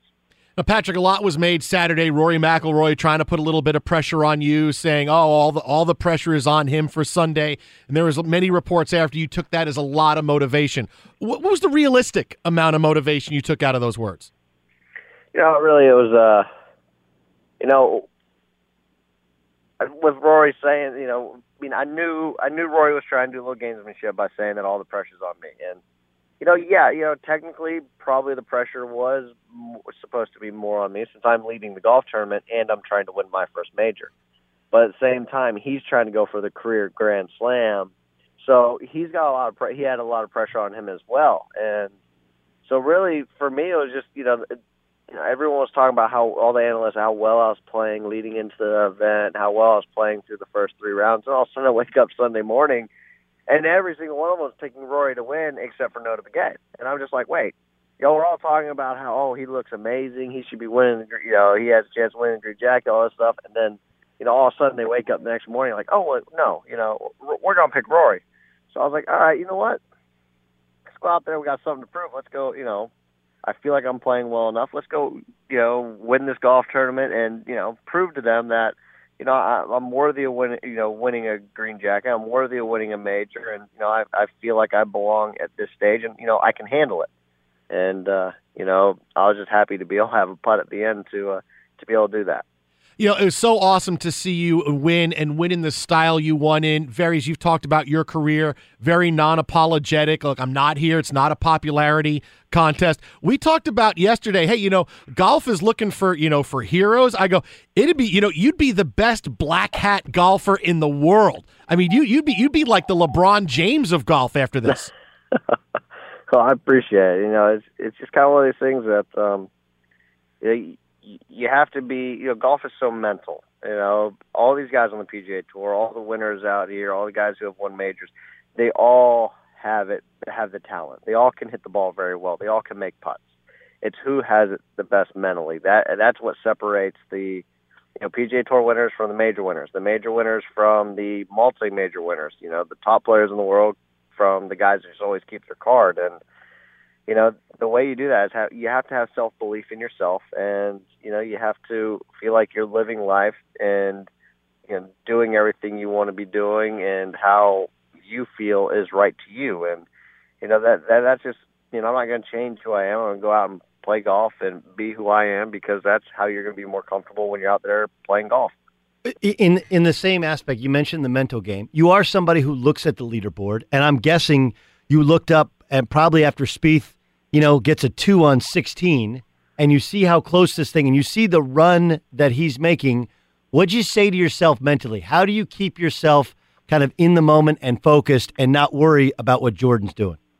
The biggest thing was he was running. I knew he was running out of holes, and I was telling him to slow down. Chill out. Stop it. And I'm glad he didn't have 9 more, because then I'd have to go make a ton of birdies come down the stretch. But, the biggest thing was he was through 16 and I was at like hole 13. So I had holes coming up, and I knew I had more holes to play and that I had more opportunities to make birdies if needed to be come towards the end. And, that was the biggest thing, is you knew someone was going to make a run early and was going to do something special. And Jordan went out and played a great round, and I left myself in a position where it really just came down to am I going to handle the moment? Am I going to be able to go out and just execute golf shots and play golf and shoot an under par round to win the golf tournament? And I was lucky enough to be able to cap it off. You've been through a lot in your career, in your life, and this obviously, to this point, is the culmination of a life's work. You're walking up 18. You got this thing, barring some incredible disaster. What was going through your mind? Well, I was walking up, and the crowds kind of gave like a kind of like reaction to my iron shot. And I'm like, I'm sitting here going, well, it was at the flag, so I know it's not short because I would have saw it hit in the bunker. I was like, did that ball get up on top or what? And then I'm kind of confused. I'm like, where did my ball finish? So I wasn't quite settled yet. And then when I got up to the green, I was like, oh, how did it stop there? It's in the middle of the ridge. I've never seen a ball stop there. And I knew how fast that putt was. So after I hit the first putt and I saw how it was going, then I was just like, you did it. You handled all the tests that were thrown your way, and you mentally stayed in it, and you were able to execute the golf shots. And that's what you have to do in order to win big events, is handle all the small little tests that get thrown at you throughout the week. Master champion Patrick Reed with us here on Fox Sports Radio. All right, since it won, now you win the tournament. If I said to you, what's the craziest thing that's happened to you last 48 hours, what would you tell me? Sitting courtside at a basketball game with LeBron playing against the Knicks and having Chris Rock next to me, having Strahan, 2 Chainz, Jimmy Fallon, having all these celebrities there. I'm just sitting there going like, well, first, it's my first time ever sitting courtside. Second, I'm getting a sweaty bro hug from Kevin Love in the middle of the game when they announced me, and also from O'Quinn, Beasley after the game, and J.R. Smith before the game. And, it was just an awesome experience. And, after the tournament, that seemed like during the basketball game was the first time I got to actually sit down with Justine and just kind of relax, have some fun, just watch a game, and just kind of, get my mind off of all the media tour and off of the golf tournament and just kind of relax. So it was really cool. All right, last thing before we let you go. Are you wearing the jacket right now? Of course. How long? Don't take this the wrong way, but I think that was probably the dumbest question you asked. I might even shower in this thing. I think I maybe have had it off for 10 minutes since I got it. No, I've been trying to tell him all day. Like what he was like, I wouldn't wear it. Like why wouldn't you wear it? You wear it. The thing is, I'm losing a lot of weight because remember when we talked earlier. I will not eat with this thing on. The problem is I don't want to take it off. So, I haven't eaten in like 48 hours, it seems like. I'd wear it my next tournament. When you're playing next, I'd wear it during it. Yeah, if it kind of tears a little bit underneath the arm or something, we might be, hopefully we can get it replaced and fixed for the next round. Masters champion Patrick Reed. You can follow him on Twitter at @PReedGolf. That is @PReedGolf. Congratulations. Thanks so much for stopping by, and best of luck. And I'm sure the next time we talk to you, you'll still be wearing the jacket. Thanks, guys. I appreciate it.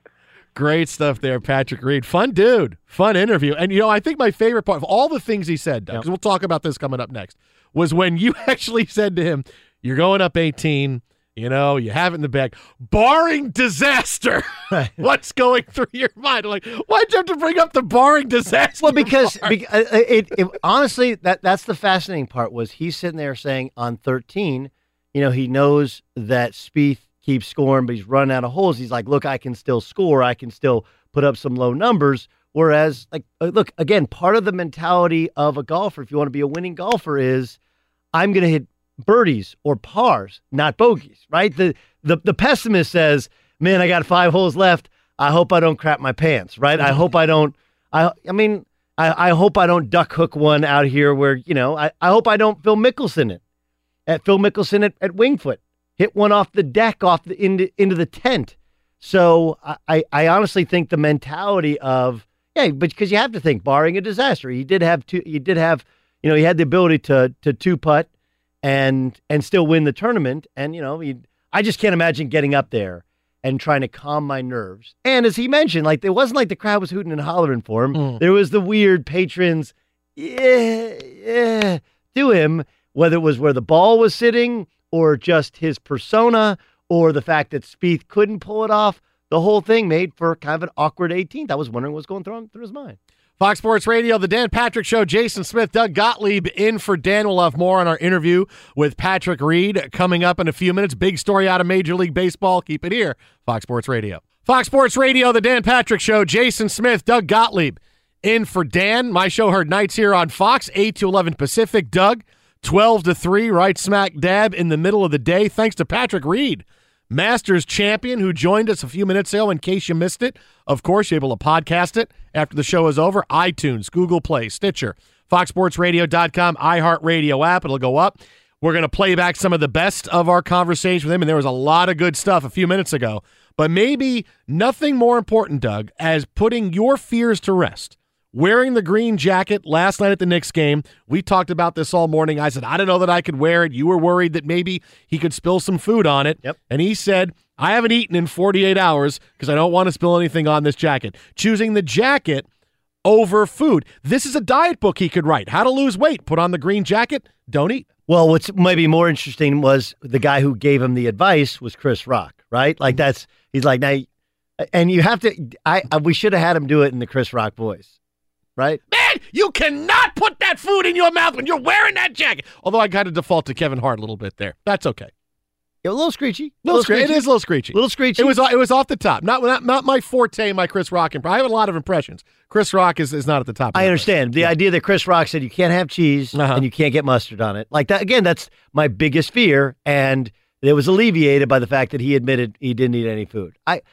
He didn't have a beer. I told you how bad he should have had a cold beer. Well, but you spill. Well, yeah, beer comes out pretty easy. Beer does come out pretty easy. Not just that, but there's something about you're sitting courtside, right? Sitting courtside, LeBron against the Knicks, dudes giving you bro hugs, as he mentioned, 2 Chainz sitting there along with Chris Rock and Jimmy Fallon and others. And you like that's a moment for a cold beer.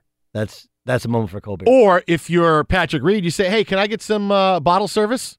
Courtside, can I get some champagne?" And then you're just popping the champagne. You're just pouring it. You're drinking out of a glass. See, that's you do. You're master champion. Right We missed that part of the interview. We should have asked. Come on, dude.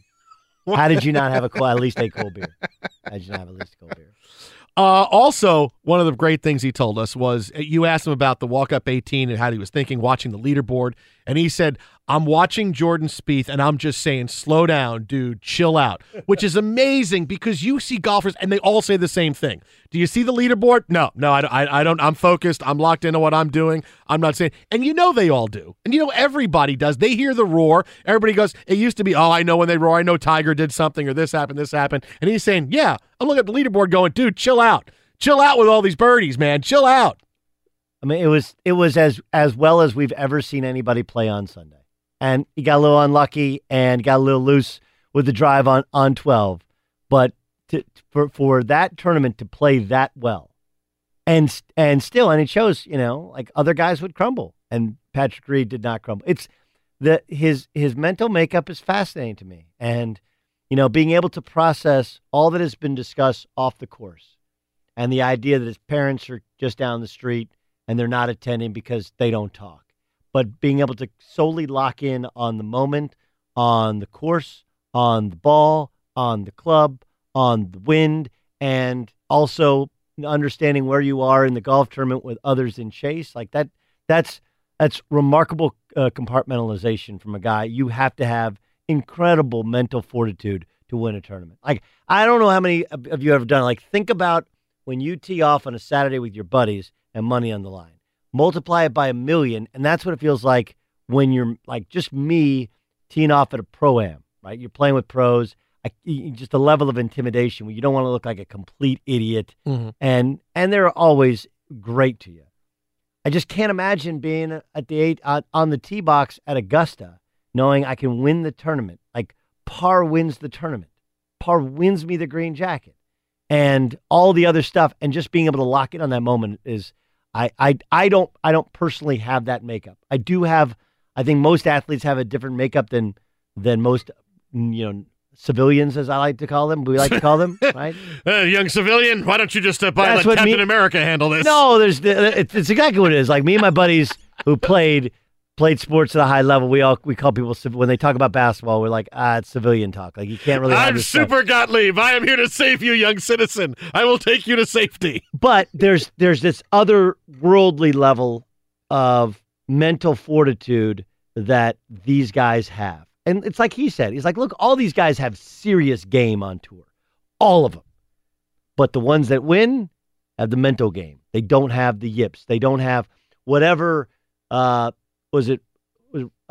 Lucetis joined us yesterday, right? Mm-hmm. He was talking about the scar tissue. Whatever scar tissue you have, can you put that at bay for 6 hours, 4 consecutive days? Can you put it at bay when all these TV cameras and Jim Nantz and Vern Lundquist on 16 is broadcasting while you line up a putt? And that to which I admittedly don't have, and so few people have, and he clearly hasn't. And think about this. I'll go you one better with Patrick Reed. I'm trying to go through, my mental catalog of all the times Tiger Woods has won a tournament on Sunday. And usually he is ahead of the field. He catches somebody. But I do not remember Tiger having such a big lead and the roar from behind from someone who was there to catch him. Patrick Reed basically watched what we think will be the next Tiger Woods in Jordan Spieth roar behind him. Birdie, birdie, birdie. Here he comes. He's 9 back. He's 8 back. He's 7 back.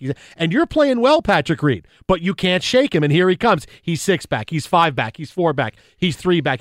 He ties you for the lead.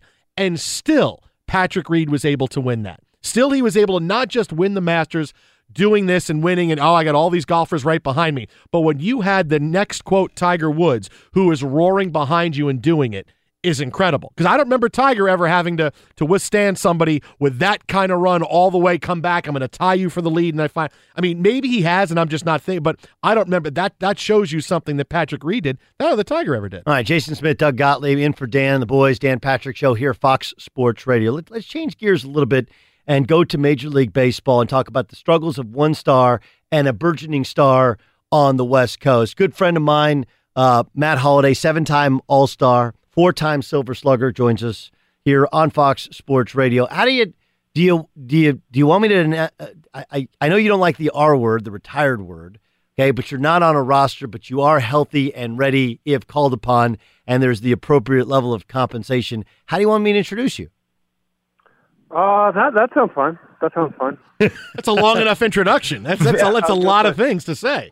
We were discussing kind of the ability mentally to lock in as a golfer. It's one of the things I've often marveled upon with guys like yourself, having played in World Series, right? Is that, like, with all the other stuff going on, and whether there's runners in scoring position or you struggled in your last at bat, like what's your process like in terms of locking in and compartmentalizing on the approach to a singular at-bat with all that pressure on you? Yeah, I think that's where the practice comes in, where you envision beforehand, you see this scenario happening before it happens, so that when it does, you do get in that situation. As a kid, you dream of being in a World Series with a man runner in scoring position, and you have an opportunity to drive in the winning run, or I guess in a golfer's situation, maybe like Patrick Reed, maybe always grew up thinking about being ahead on Sunday in the Masters and needing to make a putt to get that green jacket. I think the process that you go through leading up to those moments are what prepares you for those moments. And I think, for a baseball player, I think being able to go through a process that you've done 1,000 times in your life, to where for me it'd be, okay, I know this batter's box. I've been here 1,000 times. I know this pitcher. I've seen him. I know what his pitchers look like, and trying to keep the process super simple to where try to get rid of the situation and then go straight to the objective. Which for me, I'm going to hit a hard line drive up the middle. I'm going to drive the ball the other way. Something like that is something to take me to a place that I've been thousands of times, as opposed to the 1 or 2 times I've ever been in a situation where you have to get the job done or drive in the run, or the place is going crazy, or for him holding off Jordan Spieth or holding off Ricky Fowler. Like, try to keep it to something that you've been successful at, and go there with your mind, and then let the muscle memory that you've done thousands of times sort of take over. Matt Holliday, 7-time All-Star, 4-time Silver Slugger, joining us. Last year you were a Yankee, and you got off to an incredible start, and they raved about your leadership. But part of the reason your leadership was so good with those young guys, with Aaron Judge, was you were also you're crushing the baseball. The opposite has been true for Giancarlo Stanton. He's hitting below the Mendoza line. He struck out 20 times in only 10 games. He's the first player in Major League history, in the history of the Major Leagues, to have 2 5-strikeout games in one season, and he's done it twice already this year. I mean, it's crazy. How much of it is New York? How much of it is just guys strike out a whole lot more? And how much of it is something going on with his swing? I'd say primarily, for me, I think that he's got a little something going on in his swing. I think he's a little. I know last year he kind of crossed himself a little bit, closed himself off. He looks a little more closed off to me this year than he did last year when he had so much success closing his stance. And he looks like he's kind of spinning around himself now that his lower body is so crossed up right now. Wait, Matt, listen, we're laymen here, okay? Explain what crossed up and closing up mean when I'm driving in my car. Try and explain to me what he's doing differently with his stance and his swing. Well, okay, so last year when he went on that big tear, he used to be slightly open with his stance. He has a little bit of a toe tap, and then he goes towards the ball. And last year, I'm not sure exactly when, maybe sometime before the All-Star break, when he really started to get hot, he closed his stance off. So he closed his front foot to where his back foot, you can almost see his whole back foot behind his front foot. So he's very closed. And, it's a good thing to keep your front hip, your front side closed on the ball so you're not flying off the ball.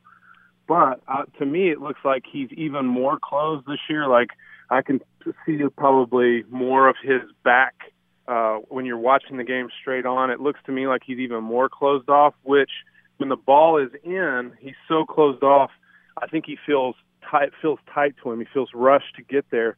So then all of a sudden in your mind, you start thinking, well, I got to cheat a little bit to get to the inside pitch. And then the outside pitch, the breaking ball, the sliders down and away, you see him swing and miss, and maybe the high fastball that he's late on. He's all of a sudden, I think he's getting to, I call it rotational as opposed to more of a linear swing. And he's rotating around his body, and I think it's causing him to swing and miss a little bit more this year, and as opposed to driving the ball to right center and then still being quick enough to handle the pitches in. I think it's a little bit of a mechanic thing. I'm sure the New York and the expectations and that people playing in Yankee Stadium, we're so excited to see him come into the stadium, and the expectations are so high with a new guy like him who comes with this huge contract. I think the expectations are that he's going to hit a home run every time. And when that doesn't happen, the fans start to grumble and he strikes out in a big spot or strikes out, like you said, 5 times. All of a sudden, they've never seen him go off. They've never seen him live and in person hit the 3-homer game or go on a stretch where he absolutely carries the team. They expect that every game. And I think when he shows up at Yankee Stadium and it has, rough week, that's all they know. And sure, they know he's had, he's MVP last year and had a great career, but what they've seen has not been great. And, with the $300 million contract, and their expectations for Giancarlo right now are through the roof, which, they probably should be. But I think tempering that and understanding that it's a long season, this guy's a proven stud. It's going to come back around. He's a guy that gets a little bit streaky just because he goes for the homer, and his swing is pretty one slot grooved, and if it doesn't show up there, he's going to swing and miss a lot more than a guy like Judge, who does strike out, but there's a little more flexibility in some of the other guys' swings, and his is pretty one slot, like I said, one slot grooved. Yep. And there's going to be mistakes that show up that he's going to pound, but there's going to be streaks where he's going to do this. Hey, Matt, another story that's been gaining a lot of momentum the last few hours. Last night, Jacob Junis was pitching a no-hitter for the Royals, a game the Royals wound up winning. They ran away and won it 10-0. And Ned Yost thought that Junis was kind of laboring getting the 5th and 6th innings. And he turned to one of the coaches and says, I'm going to pull him if he keeps getting in trouble. And they were like, Skip, he's pitching a no-hitter. And he took the no-hitter into the 7th inning before giving up a hit. Yost said, I had no idea he was pitching a no-hitter. Is that really true? Is there in the dugout, you don't know when a guy is pitching a no-hitter? I guess I could see if a manager is trying to watch a lot of different things, if he's paying attention to a lot of different things. I know as a player, I can't imagine that happening. Like for me, especially playing defense, that there hadn't been anything going on, and you're constantly checking the scoreboard and checking the outs, and you're always looking at the scoreboard. I guess if a manager is worried about a lot of different things and hasn't looked at the scoreboard recently, or maybe just is maybe sidetracked a little bit with what's going on in another area of the game, I guess I could see that. I'd be surprised if that happened very often. Right. I don't know Ned Yost very well, but I could see that happening occasionally, but not very often. I would say that could very rarely happen with a manager. But like I said, if he had other things on his mind last night and just wasn't for some reason looking at the scoreboard much, or maybe I don't know. I could see that. I don't see any reason for him not to be truthful about that. All right, I really want to have you on to talk about Ohtani. Shohei Ohtani, 3 home runs, 3 straight games, and of course, then he has a perfect game going in the 7th, going back to Sunday. And you and I discussed this kind of off air in the difficulty in being good at either when you're trying to do both. he really struggled hitting in spring training, and obviously, of late on a hot streak. And his pitching was okay, but he seems to be getting more comfortable, although people don't have a true book on him yet. As a hitter, what do you see in his swing? Is what he's done replicable, or is there a hole there? You've told me about guys that have had holes in the past that eventually get exposed. What's your assessment of Shohei Ohtani in terms of the long term? I was interested to watch him face Kluber, and knowing that Kluber can do some things with the ball that most pitchers can't, and he can manipulate the sort of the inside corner to a left-hand hitter where he can cut it in off the plate in and then sink it back, or he throws it at their front hip and runs it back to the strike zone. So I was interested to see. And of course, he took him deep and had a good game, and so I've been impressed. I was a little skeptical. I didn't get to see him much of spring training of hitting. I've just seen some highlights of the Japanese hitting, and sometimes those ballparks are a little deceptive. You can't tell if they're how big they are. But the opposite field and the center field homers, and being able to hit the ball to all parts of the field with power, I've been impressed with. So the thing that I worry about is with pitching and hitting is that it takes so much work in the cage, and for a pitcher, so many throws and so many bullpens, and I just get a little concerned that the low back and some of the things, the toll that it's going to take on doing both. I know that he's done both, and so he has his routine. But I think it's smart what they're doing, where they're just kind of pitching him on a once a week basis, and I think they're just going to have to be real careful with the amount of work he does in the cages and in the bullpen, and just the taxing the toll that it's going to take on his low back and his body.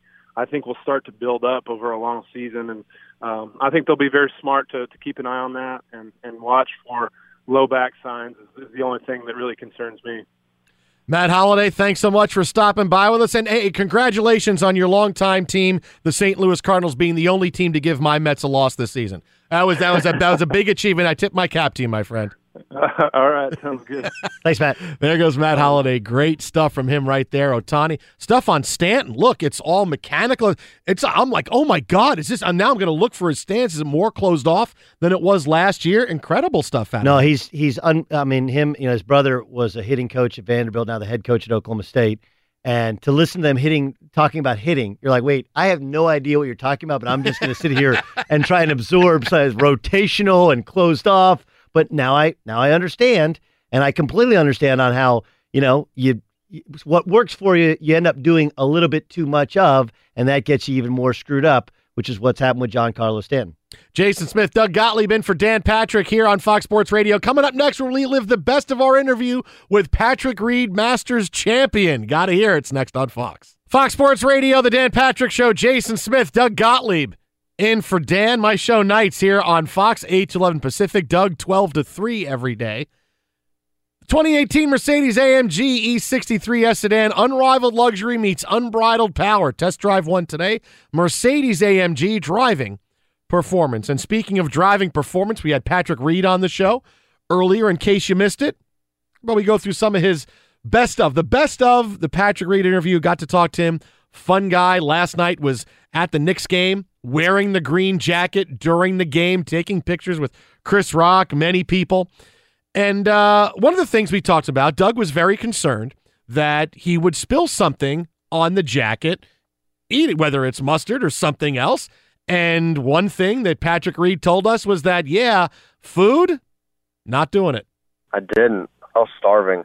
Here's the problem. So I walk in and, Chris Rock is there. And he's like, hey, and he's talking to me. He goes, you can't have any cheese on your nachos. You can't have any mustard. You can't get that on that jacket. And I'm like, oh, no. I was like, we're definitely not eating anything around this thing right now. That was my biggest fear, is he's going to eat something, and he's going to be an internet meme for the rest of his life.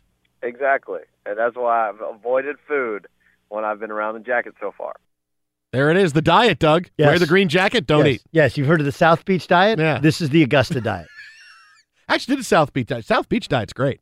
Yeah, it's the idea, just eat protein. Yeah, well, it's not so much just, eat pepperoni and cheese, but it's a little bit, eat some vegetables too. Right. Yeah. That the vegetables and the fruits become your carbohydrates. I thought, Like, just the idea that all of a sudden Chris Rock's giving you advice is kind of a surreal, otherworldly moment. Now, I've never had somebody during an interview tell me I asked a stupid question, but I was eminently okay with Patrick Reed doing it because, of course, I had to ask him, look, you're wearing the jacket last night at the Knicks game, been wearing it. Are you actually wearing the jacket now? Of course.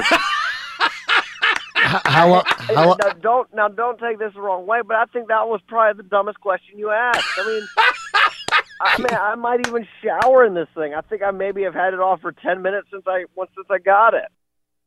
I'm okay with that. I'm okay. I asked, but I had to ask if he's wearing the jacket. Well, I mean, he did have it on. He was on the CBS this morning. Mm-hmm. So I wasn't surprised by it, but I thought you handled it well. But I thought your best question was over what Rory said, and he's like, hey, look, man, it was some gamesmanship and kind of how he handled it. I thought that was a great question, and he gave us an incredible answer in terms of his prep on Saturday night and into Sunday morning. I was torn between that and asking, have you gotten romantic in the green jacket? I mean, it was either one of those two. Those are one of the two questions. Yeah, I think you erred on the side of a dumber but more appropriate question.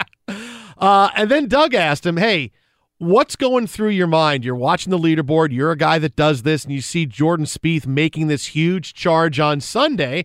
And Patrick Reed said, I had some definite thoughts about that. Yeah, the biggest thing was he was running. I knew he was running out of holes, and I was telling him to slow down. Chill out. Stop it. And I'm glad he didn't have 9 more because then I'd have to go make a ton of birdies come down the stretch. So there it was. Slow down, dude. Chill out. Stop going low. Stop with these birdies. Come on, I'm trying to win the Masters. Enough already. Which I love. And look, we had been told that he was a scoreboard watcher, and admitting that he's a scoreboard watcher, admitting that he was peeking up, that it wasn't just, I heard the roar of the crowd and I assumed something. He said, look, I saw the numbers. I saw he was on 16 and I was on 13. And maybe more impressive to me was he knew how many holes he had to play, but he wasn't thinking, okay, if I can just par out. He was like, look, I still got holes. I'm going to try and score on those holes. That takes some lower intestinal fortitude. Way to go, Gorilla Monsoon, Doug Isn't it Gottlieb. interesting? You hear a guy, you have a conversation with a guy, and it starts out light, and he's done a bunch of these things, but any perception you might have over, hey, man, it's a tough guy to like, you have a 10-minute conversation with him, you listen to it, you can download the interview, and you're like, you know what? Kind of liked him. iTunes, Google Play, Stitcher, FoxSportsRadio.com, the best of Patrick Reed. For Doug, I'm Jason. This is Fox. At Bet365, we don't do ordinary. We believe that every sport should be epic. Every home run, every hit, every inning, every play. From the moments that are legendary to the ones that fly under the radar. See for yourself when you sign up today and get $150 in bonus bets when you bet just $5. Whatever the sport, whatever the moment, it's never ordinary at Bet365. 21 plus only. Must be present in Ohio. If you or someone you know has a gambling problem and wants help, call 1-800-GAMBLER. Terms and conditions apply. I'm Hannah Storm, and my new podcast, NBA DNA with Hannah Storm, chronicles my 6 decades in professional basketball. From growing up in the sport to becoming one of sports TV's first female broadcasters. Join me as I dig deep into the game's history, unearth some wild stories, and talk to my friends from the world of basketball, from Dr. J to Charles Barkley. It's been a wild ride, and now I get to take you with me. Listen to NBA DNA with Hannah Storm on the iHeartRadio app, Apple Podcasts, or wherever you get your podcasts. I'm Diosa. And I'm Mala. We are the creators of Locatora Radio, a radiophonic novela, which is a fancy way of saying a podcast. Welcome to Locatora Radio, Season 9. Love at first listen. We're older, we're wiser, and we're podcasting through a new decade of our lives. This season, we're falling in love with podcasting all over again. And getting to the heart of our stories. We're going places we've never gone before, and we're bringing you along with us. With new segments, correspondence, and a brand new sound. Season 9 is kicking off with an intimate interview with Grammy Award-winning singer-songwriter Natalia Lafourcade. What's giving you hope right now? Well, when I see what music does to people, it gives me a lot of hope. If you liked Locatora before, you're going to love Season 9. Subscribe to our show and you'll see why Locatora is your prima's favorite podcast. Listen to Locatora Radio as part of the My Cultura Podcast Network, available on the iHeartRadio app, Apple Podcasts, or wherever you get your podcasts. More Than a Movie is back with Season 2. I'm your host, Alex Fumero, and each week I'm going to talk to the people behind your favorite movies. From The Godfather, Andy Garcia. He has the smarts of Vito, the temper of Sonny, the warmth of Fredo, and the coldness of Michael. To the legend behind La Bamba, Lou Diamond Phillips. When I walked in, I didn't think I had a shot at Richie because John Stamos' picture was already up on the wall. Listen to More Than a Movie on the iHeartRadio app, Apple Podcasts, or wherever you get your podcasts. NFL Total Access, the podcast, is getting you ready for the 2024 NFL Draft. I'm your host, Andrew Levy, and I'll be delivering 2 shows a week to make sure you're caught up on the very latest NFL news, including every free agency move and how it changes the draft needs of your favorite team. Draft experts and talent scouts, mock drafts, and a few shock drafts, too. NFL Total Access, the podcast, is already on the clock on the iHeartRadio app, Apple Podcasts, or wherever you get your podcasts.